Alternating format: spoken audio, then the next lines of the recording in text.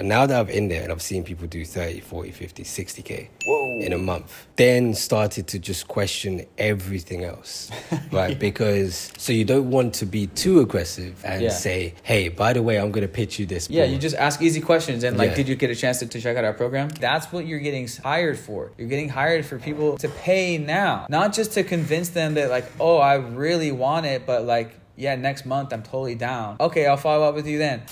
No. The shit that like I learned in door to door. There's so many of these things creating the urgency. People are used to the follow-up and, I need to think about it, I need to talk to that person. Oh yeah, no worries, right? Oh, no. When you're closing, yes, you should worry. You should absolutely worry. That's the skill that you're learning. That's this whole game. That's how motherfuckers are making 20K a month, 30K a month. Living that life. We just living that life. Parking plots, living that life. We just living that life. We're gonna be in, that's cool. We have this place for 3 more weeks. Okay.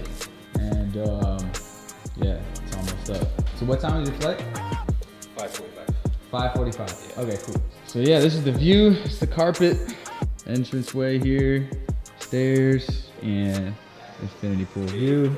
This is the stragglers from the clubs. Why is it stuck? Yo, Chris, this is my boy Jerry. Hey, Chris, nice to meet you. Give you the tour. That's my boy Jeremy. That's Jerry. It's the spot out here. I'll give you the tour of the gym. So you get these online on Lazada. Ordered this barbell from 200 bucks for a premium one. Assault bike. That's gonna be about 1,000 bucks. Weights, you can get these online, maybe 100 bucks for a set. Shout out iCoolSport.com. Parker found this online. It's one of the nicest ones that you can get that's inflatable. It's about 1,000 bucks for this. And then jump over here. We have an ice delivery every week. And so they come and they stock this up every week. And then move over here. This I found on Lazada. This is one of the more budget squat rigs, but it's pretty sturdy. It's good. It's like, this is the best bang for your buck that I could find. It's pretty good on Lazada. It's about 400 bucks. And then this sauna, these sell online for maybe... yeah, you notice the fucking, this is the holy grail right here. How long does it take to set this up? Not long. I mean, you just have like a handyman do it. So, or like a moving company or whatever. Yeah, they just take all the pieces down, put it into a truck, bring it, assemble it. Right. So this morning I got in here, came up, turn it on, it heats up in like 10 minutes. Fill this up with the hose. Dump the ice in, do 2 rounds back and forth, come over here, you know, get some power cleans in, get the assault bike, do some yoga, stretching, get some sun. And so basically I don't leave this place. Yeah, exactly. I'm saying, like, I like to have everything where I'm working, so. And so I'll show you the office setup. So we got the money going here. Yeah. So I haven't even rung it this week. We did get 2 new clients this week, so boom. And we'll talk about you doing closing in a second. But yeah, this is the most productive setup I've ever had. So 4K monitor, nice. Fucking love it. LG 4K, that's like 1,000 bucks. This is the 1080 Logitech StreamCam, but this is also 1080 in here. So they're basically the same. Oh, wait, what? Yeah, I got these. So these are like lights for videos and just like at nighttime it looks sick. You know, just do nice little color, or if you want to have one white, one like branding color, whatever. So for calls, this is the Poly V Focus, complete noise cancellation, so there can be music playing in the background. Like they won't hear anything. And I can see it's got a microphone as well, so the calls must be really good. Yeah. So complete noise canceling one. Just keep it on the charger here. And then, so yeah, that's just that part of the house. Over here, whole kitchen. Yeah, ping pong table. So this is kind of the dining area slash 2 more desks. So 1 desk, 2 desks, and normally there's 3rd desk here. Yeah, fridge. Fur looks really soft. Yeah, it's a luxury designer cat. And so for the first couple months, like we had a chef like cooking healthy food like every day, so you can do that if you want. Yeah. Full-time chef will be about $600 a month. But recently I've been doing the Pure Prep place in Rawai, just like healthy meal prep. They deliver it every day. So you can do that out here. So I'll show you the downstairs. Here's the lights in action. Come down here, the marble floor. First order operations. We got the movie theater. What? Wow. Yeah. Wow. Full Yeah, this is blown sick. movie theater. This is sick. This is. Yeah. This is, I've seen a lot of this is a very nice villa, but I've never seen a movie theater in one. I actually can't believe this. Netflix movie theater. This is now reminding me of you remember MTV Cribs? Yeah, I have a series called Airbnb Cribs. Really? We're going to be filming it next. Oh yeah. Yeah. Nice. Artwork. And so, movie theater / after party room if you want to party all night. You know, no windows. And then let me show you one more thing. And then we have the gym. It's cool in here as well. So yeah, Wow. you can turn the aircon in here. I do my emails. You can put your laptop up here. And I do my morning emails for like an hour, sometimes 2 hours, just on like a, Really? little bit of Nice. incline walk. Okay, yeah. Crucial. I wish I discovered it sooner, but I only discovered it in the past like couple months. But yeah, game changer. I just love waking up in the morning, just walking out here to this view. I forgot that there was even another. All right. forgot about this. All right, best part for last. I'll show you the master. Wow. Check it out. So you come in here. What the? Is that a walk-in wardrobe? Let me just show you the bathroom. Wait, what? This is the bathroom. This is the bathroom. Oh my god. It's as big as my room. The bathroom is as big as my room. This is insane. This is bigger than most condos in Bangkok. Yeah. Huge walk-in closet over here. And this shower with that light. Yeah. This is Yeah. insane. What? Yeah. Oh, that's- View here, this tub, wow. Sick. and yeah, so one of the craziest master baths I've ever seen. Come over here to the actual room. Even the lobby area. Yeah, even the lobby is like bigger than like a Bangkok apartment. Wow. This is sick. Oh my Yeah. god. Wait, is that another pool up there as well? There's another bedroom here. This is the king room, that's the queen room.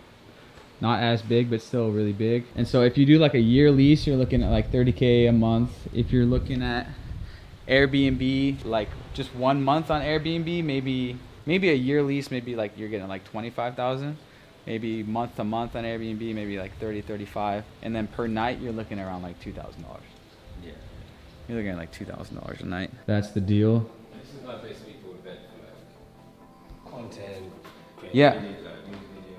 Like if you're I was just saying the other day, like if you're the headline DJ at like Illusion, like you'll stay here. Yeah.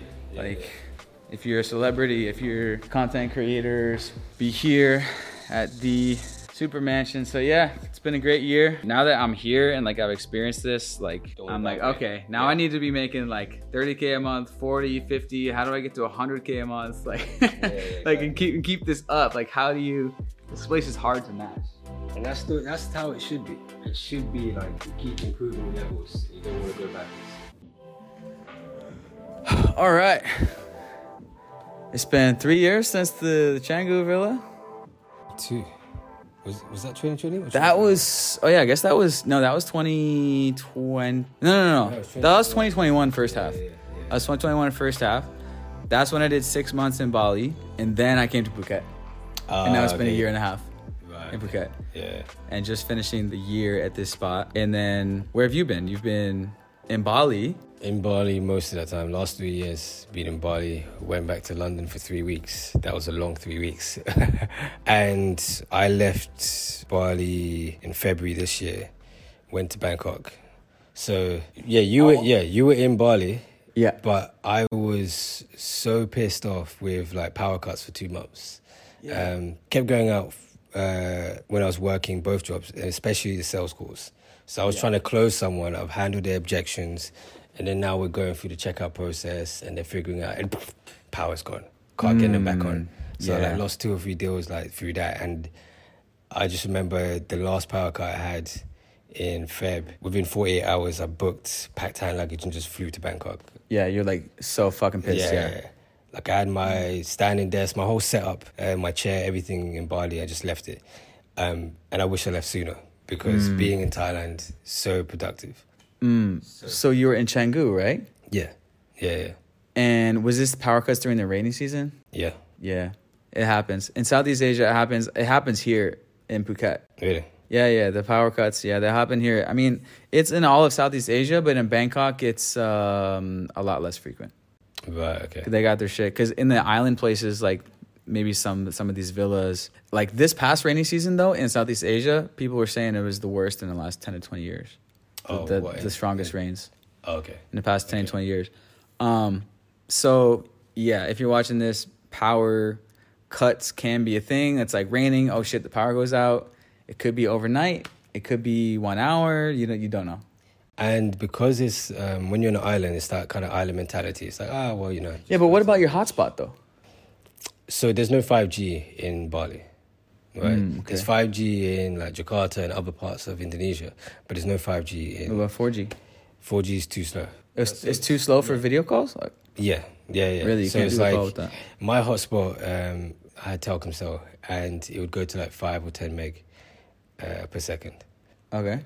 Which is just terrible. Like anything less than 35 is quite bad. We had 100 meg in our villa, but then when it would start raining too heavy, even if the power didn't go out, for whatever reason, the internet connection would start getting choppy as well. Yeah. So all over Bali. The last video we did, we were talking about like Canggu versus Chiang Mai, or Canggu versus Bangkok. Yeah, or maybe just Canggu versus being in Thailand in general. Because when people think of Indonesia, it's really to think of Bali. Yeah. When people think of Thailand, you have different options. Yeah. That people kind of you got to specify. Right. So people have been asking me, saying, "Oh, in that video with Riley, like you seem to love Canggu now." Yeah. It's so crazy how it's changed, and the main reason I hear is because of like it's getting packed. Yeah. And so I want to do this. Let's do Canggu versus Bangkok because we've both done time there a lot. And I'm fucking sweating. Let's get some towels. I don't know what's up with the aircon. All right, Canggu versus Bangkok. You have been in Canggu for most of the past few years, and now you've been in Bangkok for how long? 3 months. 3 months. All right, what's your takeaway of Bangkok? Things just work. Right? That was the first thing. Yeah. So when it comes to Bangkok, typically people think about, and I had this impression as well, Koh San Road, the backpacker part. Like you just go there and you have like just weird things, people getting drunk and all that kind of stuff, right? Like scorpions on sticks, like all this like exotic stuff. But there's a luxury side to Bangkok as well. These condos with infinity pools, a gym, like the condo I'm staying in now, a steam room, and it's cheap. It's like $577 a month. Ooh. Like really, really cheap, yeah. So if you want to spend more, you'll get an even nicer condo. So it's at this point now, I don't go places just because of the cost of living. It's like things have to work. Mm-hmm. And in Canggu, there's no standardization. Like the roads are bad, internet's poor, like generally. If you have 100 meg, it's like, wow. If you have 50 meg, people are like, this is really, really good. The place I'm staying in Bangkok is 300, 350. Yeah, you got right. They got 5G's fiber everywhere. Yeah, fiber optic and 5G's been rolled out everywhere. So if you wanted a hotspot, you could do that. Whereas in Canggu, you can't. So typically when people are thinking about Bangkok versus Canggu or Bali in general, they're thinking from the mindset of, the beaches, the partying and stuff like that. But when you actually want to get stuff done consistently, Canggu and Bali in general, there's so many things that can trip you up. The traffic, just getting from one place to another because there's one road, right? There's one shortcut that everyone tries to go to, cars, bikes. Being in Phuket, I haven't seen roads built up like this since leaving Europe. The roads are so smooth and wide. so good. So you're less likely to crash. Right? I know so many people that have gone into accidents. So the thing about Canggu is the community. Obviously, I was there for 3 years. The community I built there, all my friends are within a 30-minute radius. So that's fun. Yeah. But at this point, not all I care about, but the majority of my time, I'm just thinking about how can I increase how much I'm making. Yeah. Right. So I'm spending most of my time indoors anyway. So it doesn't really matter if I'm close to everyone because I'm not going to see them. Grind mode. Yeah, it's like, and I find that when you go to Bangkok, you can just land, get a condo, and just plug in and things work. Right, there's shopping centers that are 7 floors. that are like within 5 or 10 minutes from wherever you are. So it's just easy to kind of find something if you don't have it. The condo I'm in now, it's like face recognition everywhere. Like there's no key card. So face scanning on the door, the lifts, everything. And it's just, I think after being in like an island where so many things are broken, I felt like a tourist like the first week or two, just like taking pictures like, wow, look at all this technology. And now I'm flying back to Bali on Monday.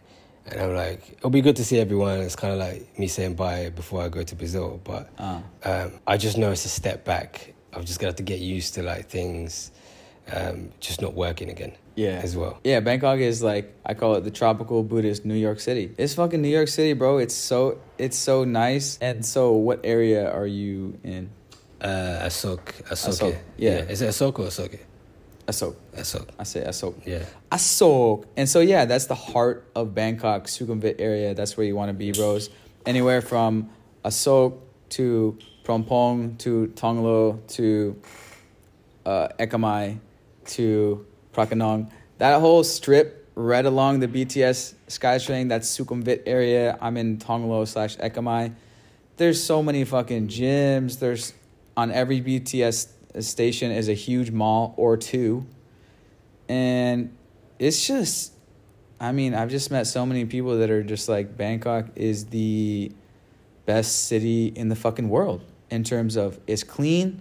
Yeah. It's got the Very SkyTrain. clean. It's got motorbike taxis. Of course, it's got Grab Food, Food Panda, and a million of that shit. You can get any fucking food from anywhere in 5 seconds.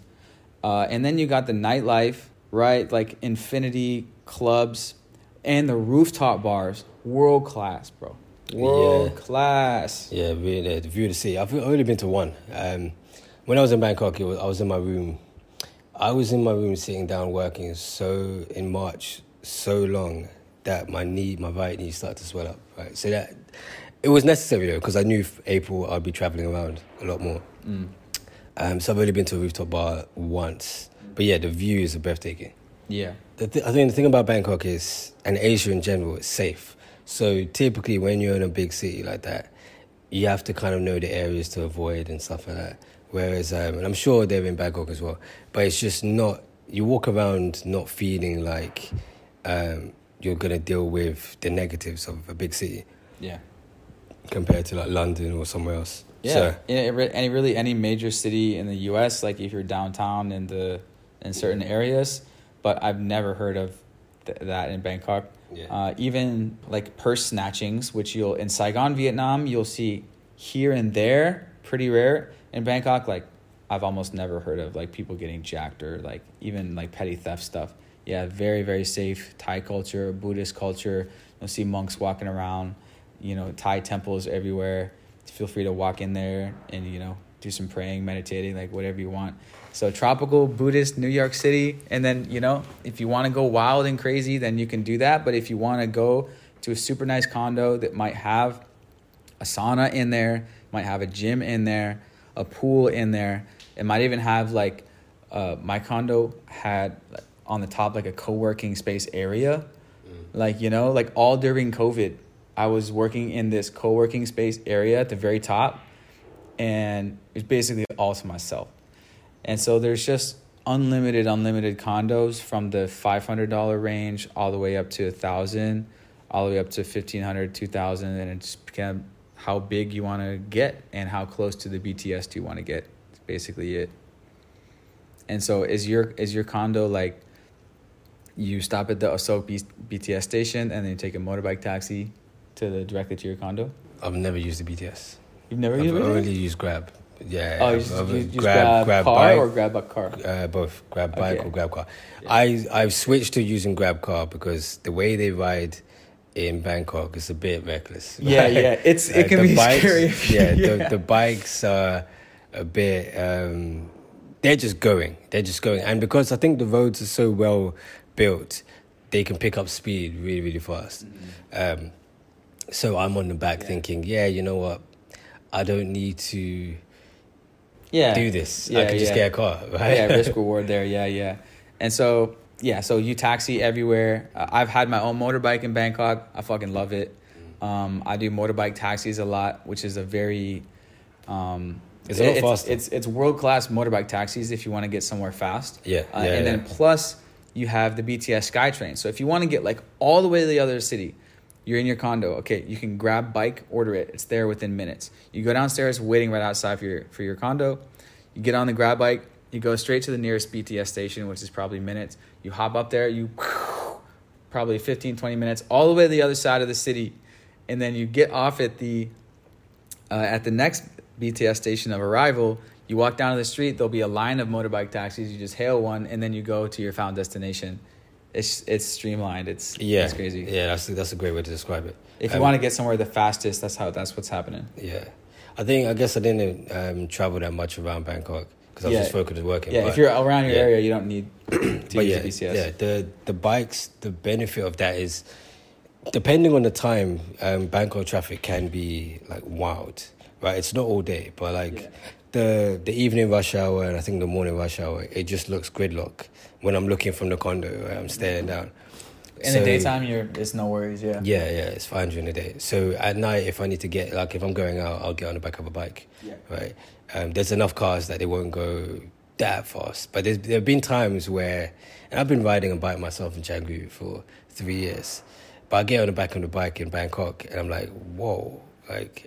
I've never been on the back of a bike where they can go so fast because the roads are so well done. Right. So that's what it is. Yeah. In Canggu, the roads are so broken that they kind of naturally slow down a bit. Yeah. As well, or there's like one way, or you have to kind of stop.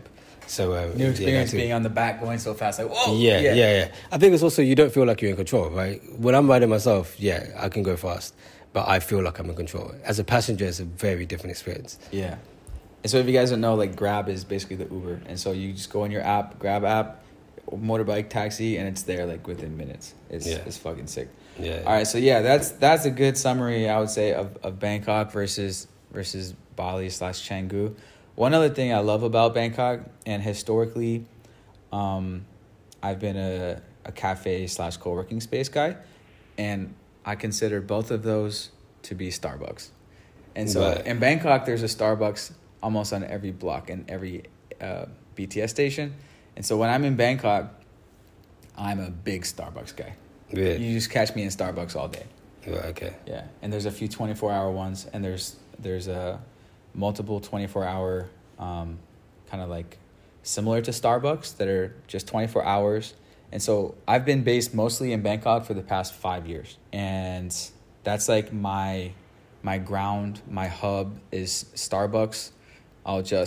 That's my basic routine. I'll go to Starbucks, I'll get coffee, and then I will like sit there for a few hours until about like 4:30, and then I'll like go to CrossFit, take a motorbike taxi either to Muay Thai or CrossFit around 4:35, and then done with that, come home, eat, and then either, depends where I'm staying, work at the work spot in my condo, or go back to another Starbucks until 10, 11, and then come back home, and then starting calls for USA people, for agency, sales calls, closing.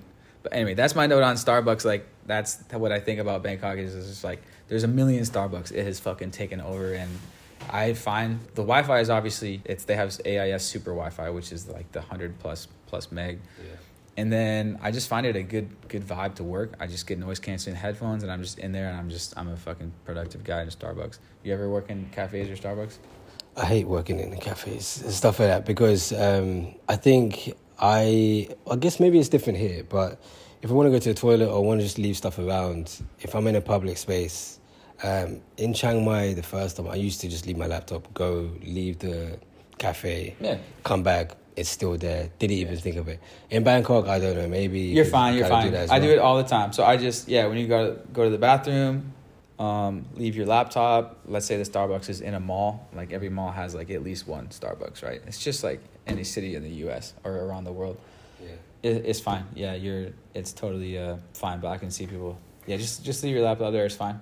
I do it, all the time. What sucks about Starbucks in Bangkok is they don't have healthy food options like they do in the U.S. That's kind of annoying. And so, I mean, they do have like a yogurt and like a chicken wrap, but they don't have, like in the U.S., they have it's like a healthy fucking restaurant inside of Starbucks. Really? Yeah. Well, it varies per region, but Okay. But yeah, 'Cause, I just assume you would be getting like snacks, right? Yeah, I'll get like Or you like know maybe a the sandwich like in there. yeah the peanut snacks that's not healthy. Even the yogurt is not healthy. Like all that honey is like fucking sugar, and even like the chicken Caesar wrap, it's just like everything in Starbucks is not geared to be healthy. It's geared to be a business. But anyway, that's a good breakdown of Bali versus Bangkok. So I didn't even know, bros, until yesterday that Jerry was doing closing.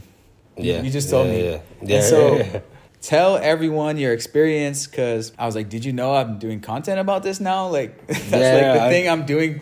That's like the thing I'm doing now. In terms of content, in terms of how to be a digital nomad. That's the thing I'm talking about. What made you, how did you discover it? What made you get into it? What was the process? How easy was it? What's been your whole journey with it? So I got in towards the end of last year through a friend that I met in Bali. And I feel like just in general, opportunities in the nomad space come through your network, right? You can find things online as well, but then you're kind of competing with everyone else that's finding that job application or whatever it is online. So networking in general has really helped. Got into it, I was hearing all the figures that people were making, right? Now, with the two jobs that I have, both of them, you sign an NDA, so obviously you can't talk about the details of that. But in general, when it comes to closing, I was hearing people do 10K a month, 20K a month. I just thought it was BS. Like, I just thought it was just nonsense. But now that I'm in there and I've seen people do 30, 40, 50, 60K in a month, then started to just question everything else, right? Because these people that are doing these numbers, you would see them in the street and you wouldn't even think they really know how to use technology, right? That's the thing. It's like the typical image that people have of someone that's making that much money is a certain kind of lifestyle. But what I've learned about closing, I thought, I'll get in, and if I'm familiar with the products, I've done e-com and I've done fitness in terms of like the product I'm selling. And I thought with fitness, I've been involved in fitness, I understand nutrition, it'll be easy to kind of close. But there are people that don't look like they go to the gym that close better than me.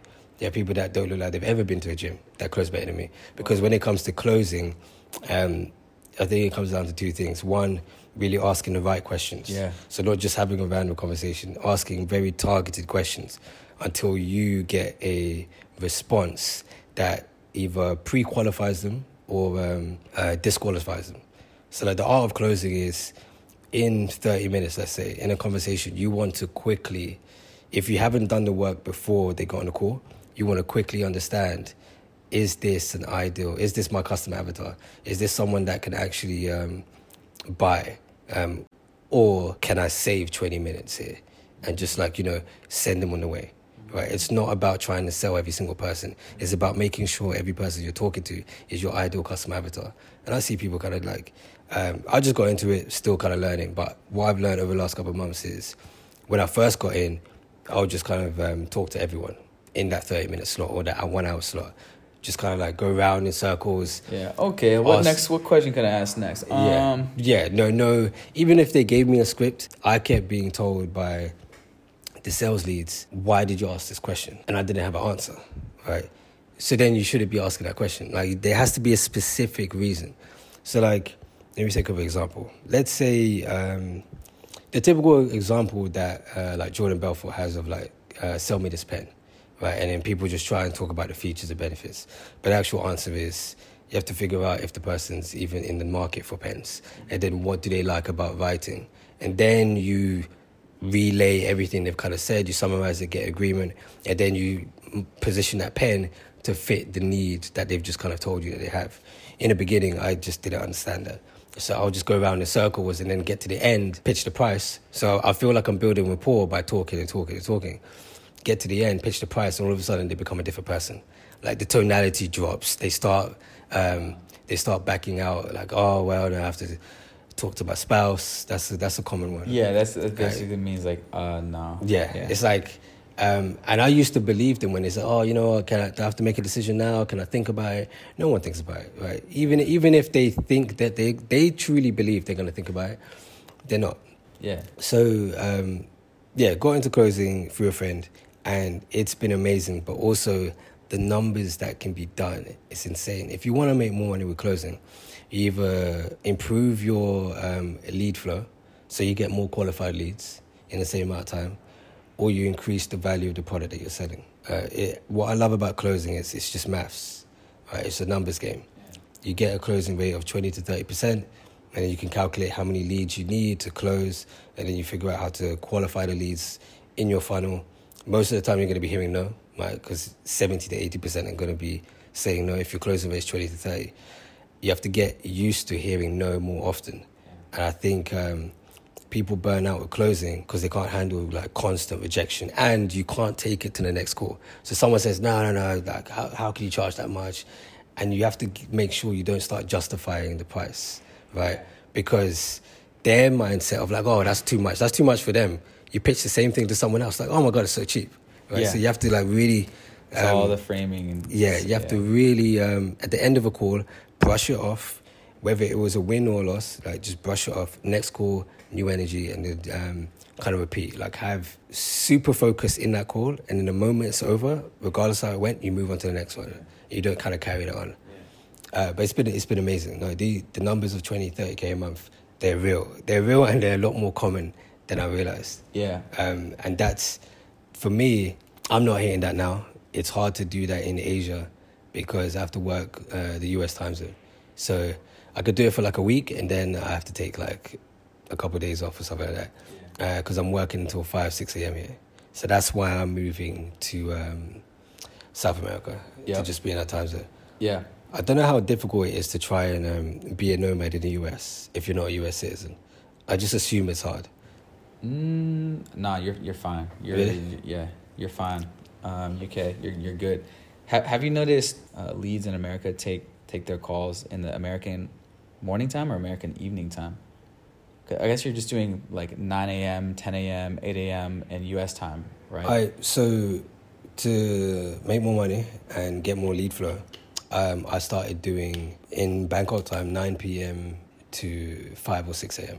Okay, yeah, because that way you catch all of 9 to 5 in the US time. Yeah. Okay. So you're staying up later than me. So I own my own agency, and I can like very narrow down my calendar openings. So I'm only open for 3 slots a day, which is 8, 9, 10 a.m. Pacific. And so that is from 10 p.m. to 1 a.m. Bangkok. And that's only from Monday to Thursday. Obviously Friday night I'm not going to be open. And so and it's been, the sales calls I take has been like 1 a day. So like only a few per week. But in your situation, so you talked about increasing lead flow, and now I understand what that means, just opening more hours. Yeah. And this is going to vary by who you're working for, right? Because some companies might have unlimited leads coming in, and obviously they want to give the most to their top closers. Yeah. But let's say you're working for a company where they don't have unlimited leads, it's only maybe a handful per day. What would you tell someone in that situation? Like, go try to find a better offer that's got unlimited leads, that has higher commissions? No, it depends on the stage that you're at. So if someone was kind of doing it the way I've done it, where I didn't really have much experience, whether I have 2 leads a day or 10, if I can't close, I can't close. Yeah. Right? So I think, or another way to put it, if you don't have experience closing, you shouldn't have that entitled attitude of, oh, I just want the besties, I want the top product, because you're just going to fumble it. And the bigger the product is, right, like 10K, 20K, 30K, 40K products, if you can't close, they're not going to give you that much room to grow, right, to fumble a lead that has been qualified. Like I said, depending on like where you're working, you could have setters. So that's another team that sets appointments in your calendar, right? So they do the lead gen, and then they will do some pre-qualification to make sure that you're not getting completely random people. So you have setters that will put leads in your calendar, and then as a closer, you're just showing up for the appointments. Now, depending on, this is going to vary company to company in terms of how much qualification is done before you get to the call. So sometimes you might have to do some extra pre-qualifying. So they've been lightly qualified, and then you you look at their contact information, Their survey, whatever. and then you see, based on your experience with other leads that fit that profile, you'll kind of know after a while whether it's going to be a waste of time. So you can ask a few more questions to kind of disqualify them and then get them email? out through text Before or email. text or email before the call. Yeah, and the best closers do that. The top closers they do two things. One, they make sure that by the time the person gets on the phone, they're excited about the opportunity and they've already kind of done a preemptive yes for the product, right? The worst thing you can have is you have a product, but they thought they were just going to get some free information, and you kind of bamboozle them halfway through the call with this high ticket offer, and then I've had that experience because you don't want to scare everyone away. Most of the deals I've closed, in the form they've said, no, I can't buy anything else. Right? I just want information, right?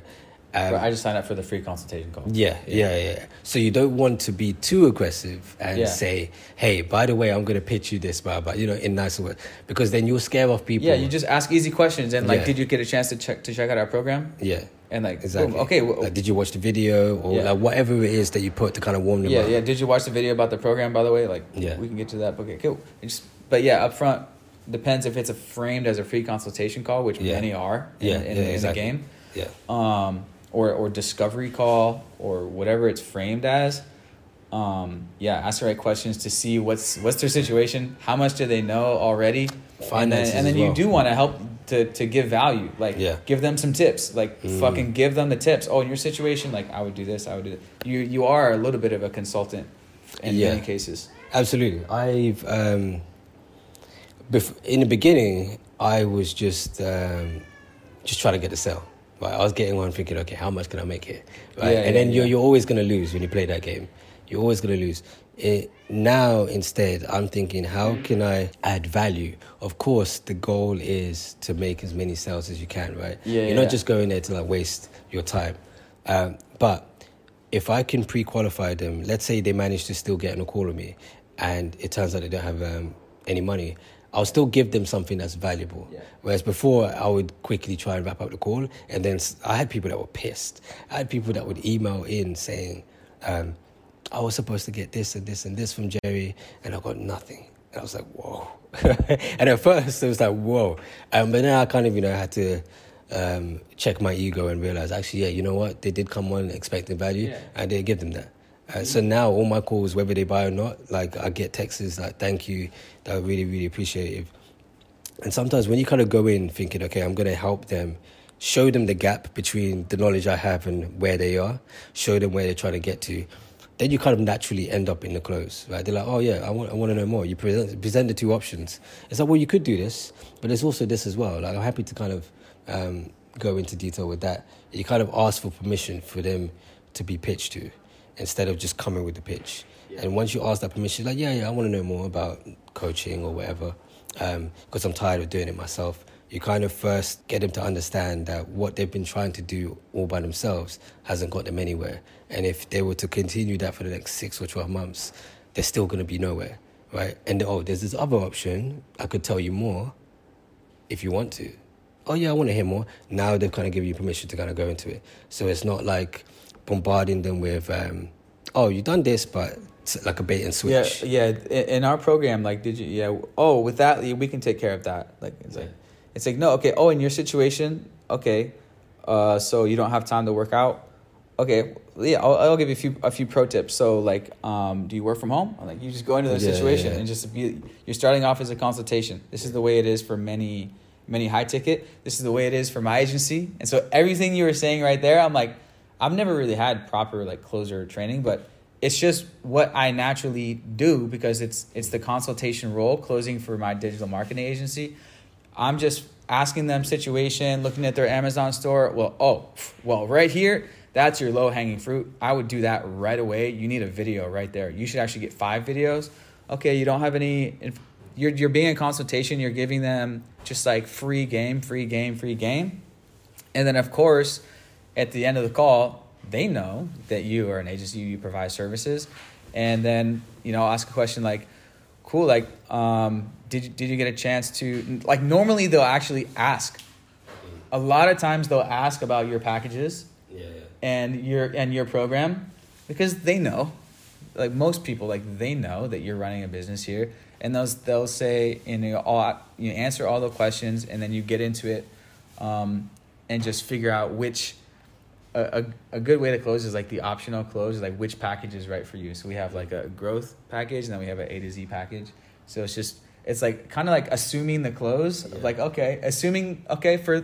for your situation, yeah, I would definitely recommend the A to Z, and then you just start assuming that we're gonna move forward and talking about what it's gonna be like, and then answering their questions as it goes.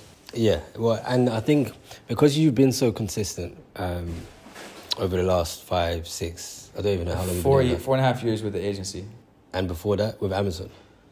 Like I'm talking about. That's. I think back when I met you in 2017. No, so back when I met you in 2017, you were doing FBA, right? And you were like still hands in. Like I don't think the agency came yet. Agency came in 2018, yeah. Because you've been so consistent with that, you naturally are pre-qualifying people. Regardless, you hear someone speaking on stage, you'll know whether they know their stuff. Someone comes to ask you about Amazon, you'll kind of know where they are, right? Well, here's the thing. I actually did door-to-door sales for 5 years. Oh, yeah, college. I remember that. Yeah. So I guess you could say I kind of have sales trading. Yeah. I kind of do. Okay, yeah. You've had doors slammed in your face. Yeah. Sorry, guys. Yeah, I take that back. I did sales for 5 fucking years in college, and so some people will say, and so yeah, I didn't just pick this up overnight. These kind of natural things. That said, some people do have natural sales ability. What does that mean? It just means you're a natural good communicator. Some people are more natural communicators than others. Okay, I happen to be one, and a lot of top closers probably have been good communicators ever since fucking high school and whatever. But you can learn it. Because there is a caveat to this. When I grew up, all the way up through high school, I was a pretty shy introvert. But a couple things broke me out. Door-to-door broke me out of my shell. And then also starting a YouTube channel exploded me out of my shell. Right. I found travel in general forces you, solo travel, right? Or if you travel with like one person, like I know you, Parker, started traveling. Because I remember seeing a video that you posted on YouTube of, I think, you in the car. This is when you were still doing the door-to-door sales. You had this dream of kind of getting out to Asia. Yeah. It might still be on YouTube channel. Well, it must have been. That's the only way I would have seen it, right? Oh, yeah. Me driving around. Yep. It's probably me driving around. Yeah. And I used to be still doing door-to-door. I would put my little phone up there and talk about the 4-Hour Workweek audiobook that I just listened to.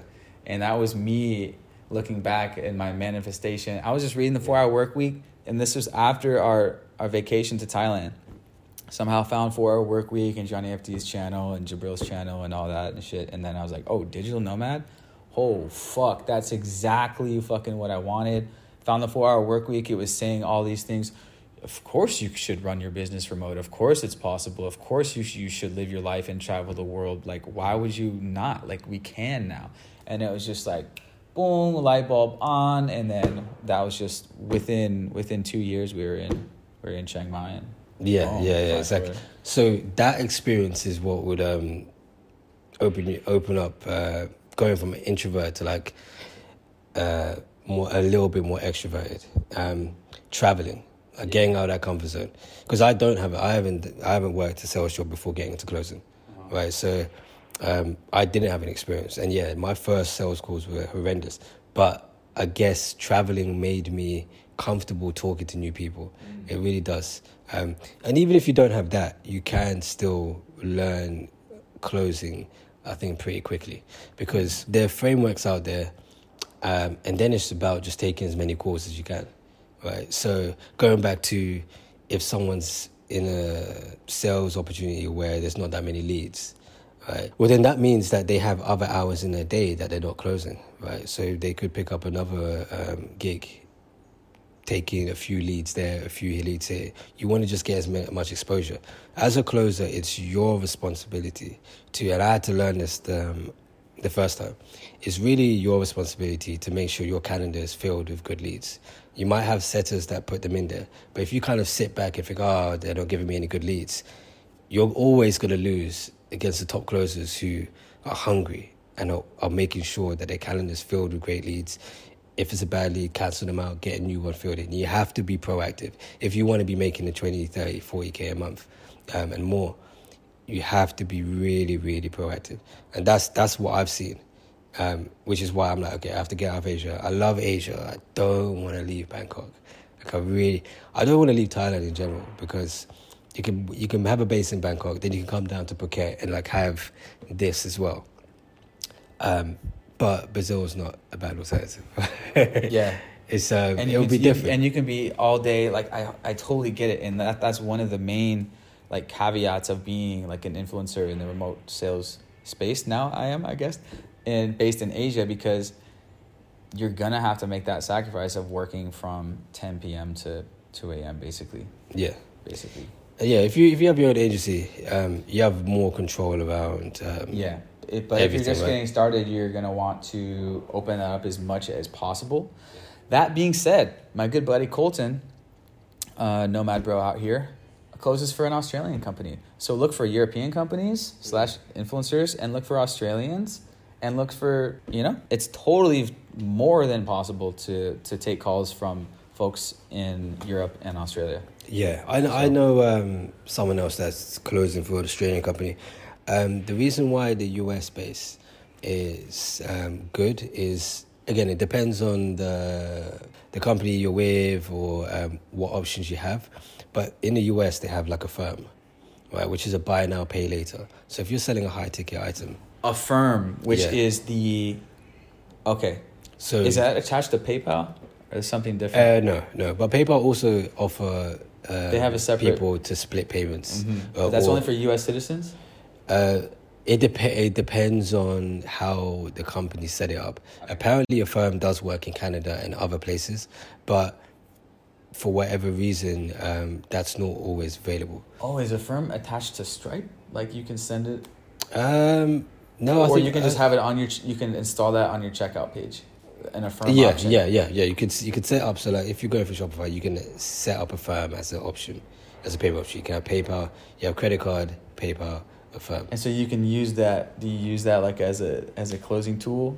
Yeah, because if price is their issue. Yeah, like if you're selling like 5, 10, 20K products, they ask about payment plan. They even if they have 20K just sitting there, they may not necessarily want to drop it all at once, right? So they get the option of a payment plan, and you get the money like all at once. That's right? Yeah. So that really makes a difference as well. PayPal also offers the option to split payments.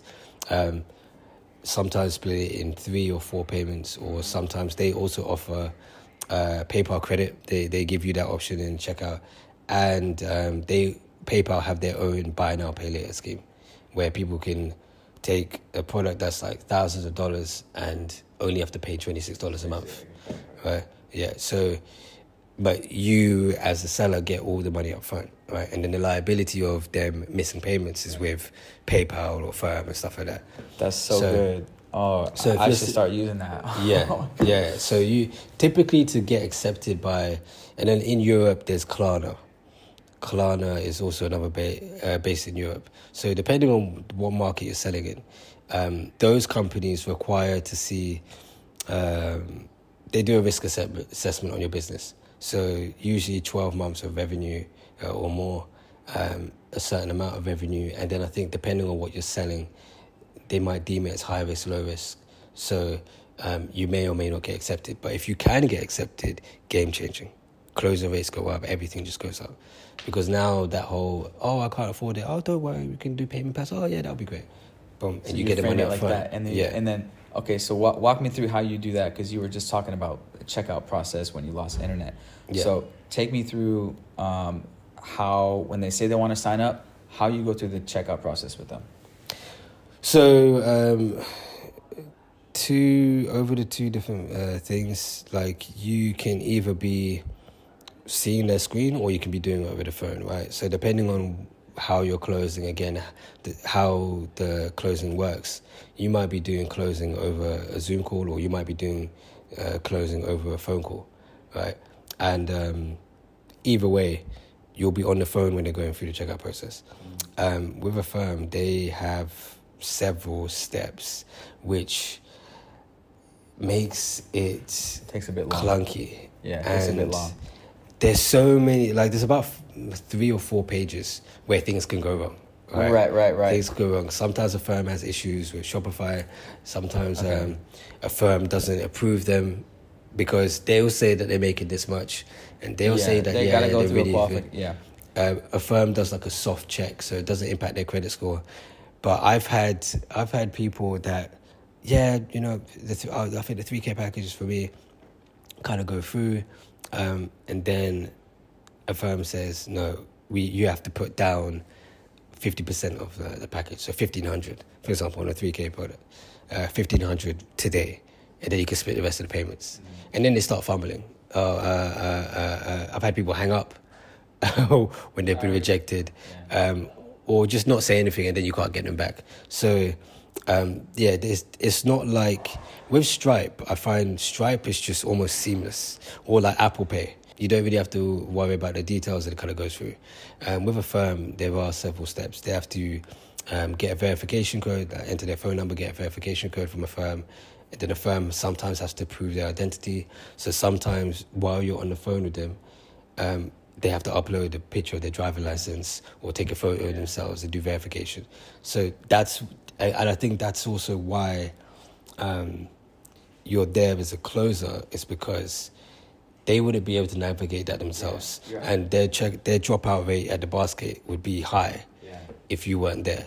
And that's what you're being paid for. Not just handling the objections, but that. You're there, you're holding their hand to the payment. Yeah. To actually, like, a lot of people, they go there with the intent to sign up, but they just need that extra fucking kick to put in their credit card and do it. Yeah. And so that's interesting. This is bringing me back to my door-to-door days with the Comcast. We had to do, like, credit checks on, like, I had to stand there with them and just, like, shoot the shit about, like, oh, that's a nice, what kind of tree is that? Like, and you got to be, like, having a conversation. Like, You got to be like, one thing I do with my Amazon clients is, like, even before I jump into the Amazon stuff, be like, cool, before we jump into all the Amazon, all that fun shenanigans, I like to ask one fun question. It's like, what do you like to do on the weekends? What kind of hobbies are you into over there in Denver? Oh, every weekend I'm up boarding or hiking, and then we can talk about it. And then, so, like, when you're going through that tedious process, you're like, I found, just be like shooting the shit about, like, random shit, be friendly, have a laugh. It makes it easier. You want to take the tension out of it. Yeah, take the tension. Icebreakers. Another thing as well that I started doing to avoid refunds or like last minute cancellations or buyer's remorse. With a firm, sometimes they charge interest. Right, these buy now, pay later credit card, depending on their credit score, they might be charged interest.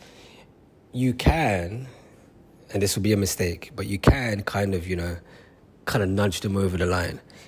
But then you're going to have a refund, right? They're going to try and cancel it because they weren't fully bought in.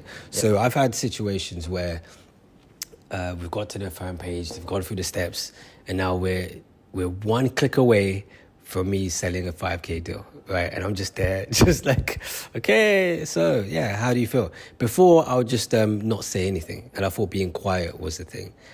But now I've seen, if there's interest, really ask them. So I would be like, these are your options. Like, how do they look? Like, reconfirm. And then that's when they will come out like, oh, well, I've got these payments. I'm not sure. That's a lot of interest. And then I have to kind of, when you're closing, you're going from, like you said, being a consultant and being a coach, right? So a consultant is when you're, they've come for you for information and you're kind of teaching them. When you're a coach, you're guiding them through more the emotions of it, right? That's the difference between being a consultant. It's like you have an expertise, you're subject matter expert on something. But if they have like emotional doubts and fears and stuff like that, you have to switch to being a coach and you're guiding them through the mindset. So when it comes to interest and they see the amount there, if they're not happy with it, you'll hear from tonality. Like, oh, I don't know. Then that's when I have to kind of say, well, these are your options. You can get in with a lower rate, but then if you pay, you can start paying off more in the further months, and you won't have to pay all this interest because you're only being charged interest, that total interest, if you take that long to pay it off. So why don't you get in at the lower rate, and then if you can pay off more, you can pay it off faster instead of starting at this high rate. Or if you wanted to pay it off sooner, you could do this with no interest. And I've had people say, oh yeah, I'll take that one, right? It's like it's right in front of them, but they can't see it. So you have to really educate them and then coach them through, that's the top line thing of how much interest, but you can pay it off sooner. You can delay the first payment by 30 days. And then once they said, or once you hear that tonality change, like, oh, almost as if they're sitting up, oh yeah, okay, I like that. That's when I know that they're not going to refund. I've only had one refund. And then when I went back and looked at that call, or two things, refunds are just the more you close, it's just a part of the process, right? Part of the process. In fact, someone said, if you're not getting refunds, you're not closing enough, right? And it's true. It's true. I've only started closing more this month, beginning of this month. So then I started to see like a refund. But I went back to the call and I watched it. He wasn't fully bought in with the interest, right? I think I even showed him how to kind of like delay the payment and stuff like that. And he was like, oh no, I don't want to forget to pay. But when I listened to the tonality, he wasn't fully happy with it. So then, of course, he has buyer remorse. Yeah, and he does 30-day refund. If you, well, it depends on like what policy you offer, right? Usually it could be 72 hours, it could be 30 days, etc. I think it also depends on the product. Typically, like if it's e-com, someone can get in, try and like download or like grab as much information, and you know there's bad actors everywhere. Yeah. If it's just a video course. So if it's that, then they're gonna try and like hoard all the information and then try and cancel it, right? You'll get people like that. That's just part of the game. Yeah. When it's something like fitness, if they cancel, they're gonna keep the weight. They keep their money, but they keep the weight as well, right? So it's like it's hard to kind of shortcut that. So I think the product you sell as well, you have to be aware of. Some people don't offer refunds because of that. Because it's coaching of like it's not a digital product. It's we're putting in our time. Yeah, exactly. So there's no And so what you were kind of alluding to is it's better to let them make the choice of give them kind of like the optional close, which option works for you, and then let them make the final choice. Oh yeah, actually just paying the $3,000 now with no interest works best for me. Yeah. You still have to do like the assumptive, because if you leave it wide open, they will take the cheapest option. Start rolling with the assumptive, but if there's hesitant, give them the options. So the options are all closed, but it's like which ones make sense. Instead of before, I used to make the mistake of like you could sign up or maybe you can't. Oh, you know what? Yeah, I think I'll do it myself. It's like, but you've been.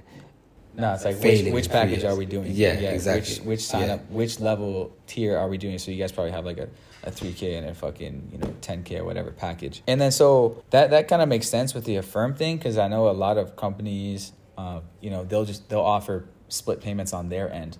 Like this program is either $10,000 or it's $3,000 a month for 4 months. But if you can do Affirm, then you might as well do it for that, because you get the $10,000 now. Yeah, exactly. I see. Exactly. It's just for new businesses or different risk categories, Affirm won't approve. So it depends on. So can you offer as a downsell option if Affirm doesn't approve them for a $10,000 thing? Then can you say, all right, we can do split payments on our end? No, you guys don't do that. No. Different companies would. I've seen offers where they can't get access to Affirm, or Affirm's making them wait a bit longer, right? Because they're taking on a lot of risk, right? So they don't roll it out for everyone. So other companies would do split payments, but then they have parameters around the split, right? They will have a minimum amount of, let's say, a few $100s, because they don't want it to go that long. Like they might only do split payments over 6 months, because they don't want it to be. Affirm, you can do 36 months. So someone can be paying over 3 years. Oh, really? Yeah. Oh, that's what Affirm is. So they're buying a $10,000 product and only paying like $100 a month. Yeah. Oh, shit. Yeah. I didn't even. So that's basically like them having a credit card. Yeah. If Affirm doesn't get approved, have you asked them, well, do you have a credit card? But usually with that credit card, they are going to get that hit, that $10,000 all at once, right? So they might not have the limit. Yeah, they might not have that limit. Very few people have $10,000 like more, yeah. So they might not have that limit, or even if they do have some extra runway, on there. They're scared of like maxing out their credit card, etc. And so in that case, can you offer as a downsell, okay, we'll split it on our end, $5K up front plus, 3 monthly payments of $2K or whatever, like? Well, that depends on you. Yeah. Yeah, it depends on the company. Like, if it's your agency, it's your business, then you can do whatever you want. If you're working and then your commissions will be typically different.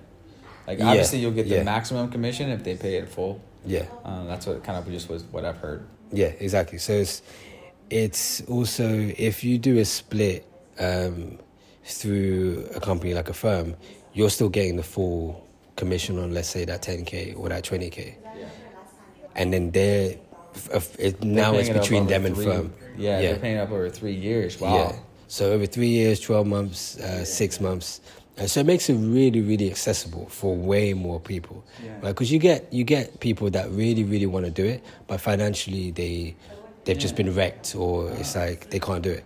So if you can get a firm approved for whatever product you're selling, game changer. And in the US, the PayPal has Pay in 4 now. Yeah. PayPal has Pay in 4. So PayPal has saved 5 of my deals. Before I never thought about it. Now when I'm going through the checkout process, and again, this comes with experience. Yeah. When I'm asking them to add to cart, I'll say, you can pay in full or you can split it. You can split it with PayPal or Firm. Have you got a PayPal account? And if they say yes, now I know, okay, we'll try a Firm first because it gives better options, but I know I can immediately fall back on PayPal. Okay. Or sometimes I might just go straight to PayPal. Yeah. But PayPal doesnn't always offer the split. Right? They have an algorithm, it depends on who you are. Yeah, based on the check. But when they log into their PayPal, they will see the option to pay in full or split it over 2 cards. And then they may or may not see the pay in full. That's not always presented. Right? So sometimes you go there, it's like, pay in full or nothing, right? Or sometimes it's pay in full, or sometimes they get the buy now, pay later, depending on how good their credit is and stuff like that. Yeah. So it's depends who the customer is. Yeah. So I'll try a firm first, and then fall back to PayPal, and that saved a few deals. Or I may just try PayPal first and then go to a firm. But if they don't get approved by PayPal, they're very unlikely to get approved by a firm. Yeah, that makes sense. And so is your guys' checkout page on Shopify?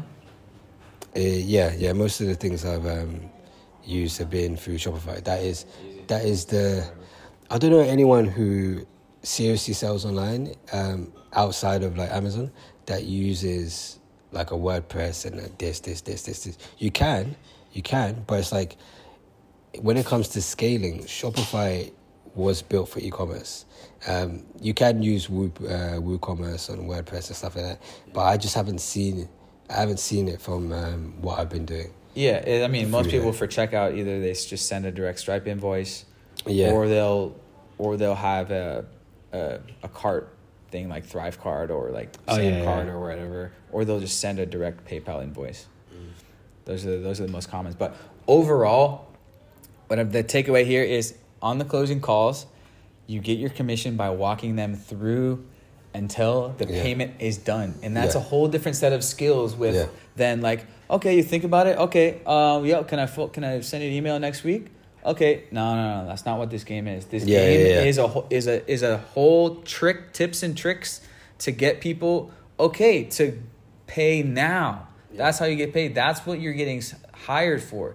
You're getting hired for people, the businesses to close them, to pay now. Not just to convince them that like, oh, I really want it, but like, next month I'm totally down. Okay, I'll follow up with you then. No. You are hired to get them to pay now on the call, which is a whole different bag of tricks. Like the shit that like I learned in door-to-door. There's so many of these things creating the urgency.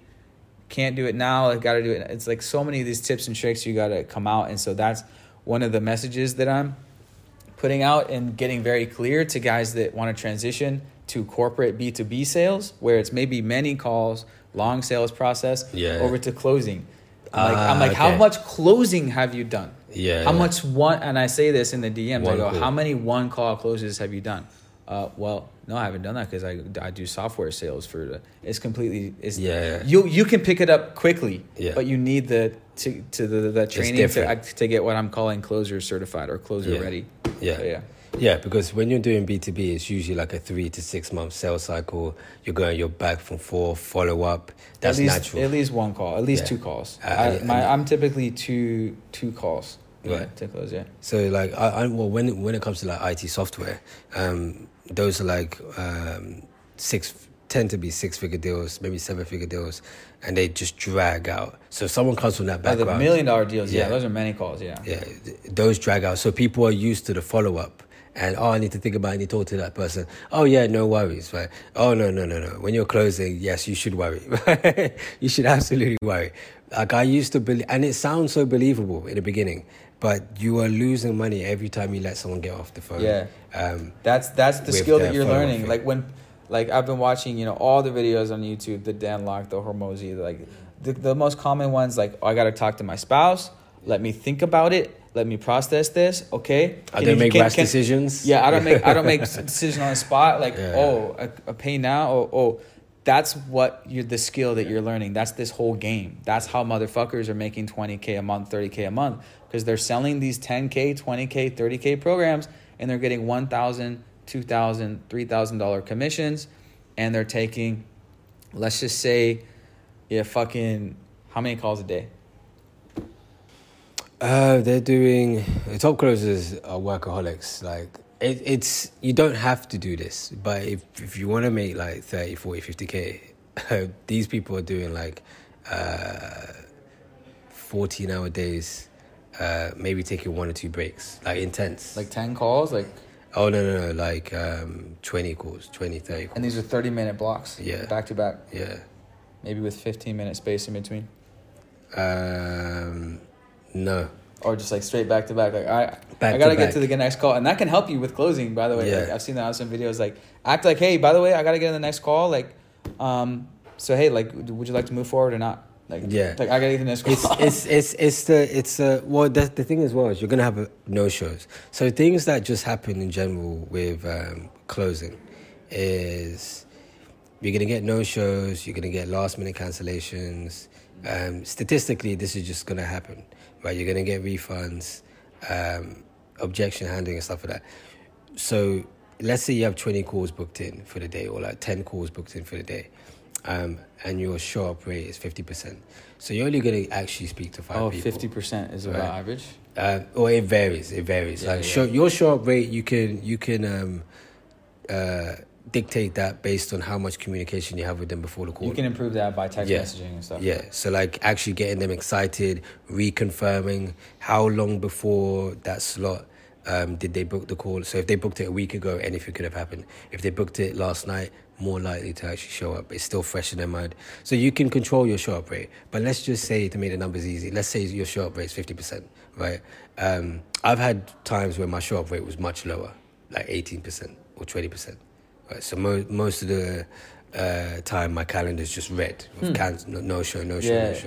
So, which is going to affect your numbers, right? If your show-up rate's low, then even if you have a great closing rate, someone that has a similar or worse closing rate than you but a higher show-up rate is just going to be on more calls. So statistically, they're going to make more money. So you have to improve your show-up rate and your closing rate. So let's say your show-up rate is 50%. Even if you have 10 calls booked in, you just know only 5 people are going to show up. You don't know which 5, but you're only going to be... So your breaks naturally come in as well. That's why it's more beneficial if you really want to make these high numbers to stack your calendar, because you're not going to have 100% show-up rate. Right. Don't So, be afraid to stack it yeah, back to back 30 minutes. yeah. Just psh. So if you put like all these breaks in yourself, like, oh, I don't want to burn out, and then your show-up rate is 50%, you've already booked in 4 calls, you're now only going to speak to 2 people. And if your closing rate is 30%, you're going to have to go through several days, right? Because you would have to have 50% closing rate to close one of those 2 people that actually showed up. And this is where people mess up. And this is where I messed up in the beginning. I didn't book enough calls. I didn't understand my numbers. You have to know your numbers, and you have to really watch your numbers and keep seeing when they go up and down. Figure out why it's going down. So why your show-up rate is going down, why your closing rate is going down, and then improve that. because it has a material impact. So booking enough calls means literally on your Calendly opening enough slots. Yeah. And you have control of that. Oh, yeah, exactly. So open enough slots. Well, if you're in a place where there's not a lot of lead flow, you can't really control that. Yeah. But still, even with that, you can book enough calls where you're like, whoa, this is going to be a busy day. But then you have to know what your show-up rate is. Yeah. So you're going to have these breaks where someone doesn't show up. And even if they say, yeah, I can't wait to speak to you in an hour. I've had people 5 minutes before, I'm sorry, something came up. Yeah, for Right. sure. Yeah, same. It's not a problem if you've got your calendar stacked. It's like, okay, fine. It's a problem if you only had 3 calls booked in. Yeah. 2 of them no-showed. And then one person got on the phone, didn't have money. So you made no sales that day. Yeah. All right, so stack your calendar. Breaks are going to come in anyway. And you don't have to do that all the time. You might do a week where you really grind, and then another week you kind of slow down.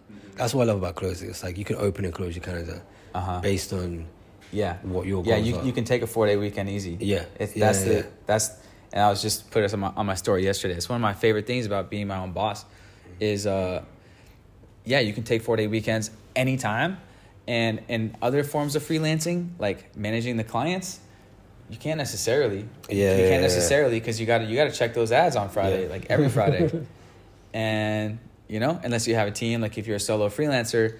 And so with the unique thing about freelance closing is it's no client management. It's just fucking doing the slam dunk and then peace. Yeah. That's so nice. Yeah. It's so nice. You don't have any clients. Like no client is going to text you, or you're not going to wake up, open your laptop and have an angry email from a client. Yeah.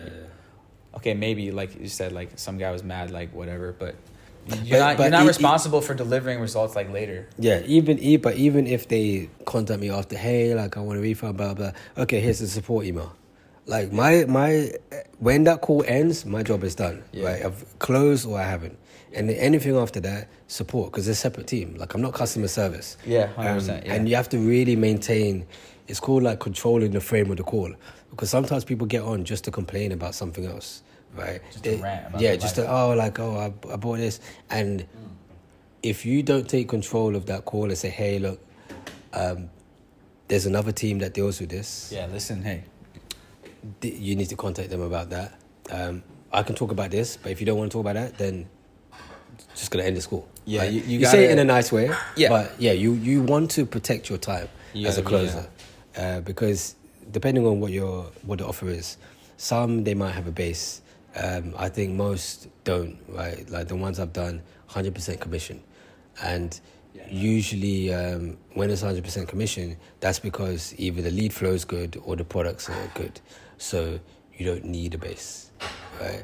People will want to work for you anyway. If I see that there's a base, now from what I've seen, it probably means that they need to give you something to keep you there. Right, because it's not that great. Yeah, you wouldn't give a base if the leads and the products were converting at such a rate that people are making way more than a base. Mm-hmm. Like, for example, I know people that work in London and they work in sales and they get a base, they go to the office and stuff like that, but you're working Monday to Friday. Like, once you pay the base as well, there's more expectation of you. You can't just do these 4-day weekends, right? Because you're being paid a salary. And that's closer to the 9 to 5. That pretty much is a 9 to 5 kind of trap. When you do that, when you have no base, it's the closest I think you can get within a job to running your own business, right? Because you can open and close your calendar. Like I opened my calendar the first week of this month. I've closed it for the last 3. When I was in Samui the other day, I opened it, closed the deal, and then closed my calendar again. That is so guys, I want to get this. That is life. Just that right there is life-changing, because 99.99% of people cannot close off a week. And just I've been thinking about this more, and even I can't close off a week because I have team calls to run. I have, I did take off 2 weeks earlier this year, and last year I took off 2 weeks, but the first 3 years of my agency, I realized looking back, no weeks off. No weeks off. But that's the beauty about this form of freelancing is you could work 1 week and then 3 weeks vacation, and then 1 week and then 3 weeks vacation, or one and alter. Hey, you want to go do a 2-week fucking retreat or whatever, travel the world for 2 weeks? Boom, you can grind for 2 weeks and then go vacation for 2 weeks. What type of thing gets you that? it's a very special, bro. I've been in this game for years and years and years, and that is very rare. Most people are either remote employee or they're a freelancer, they're managing clients, and you can't tell your clients I'm going on 2-week vacation.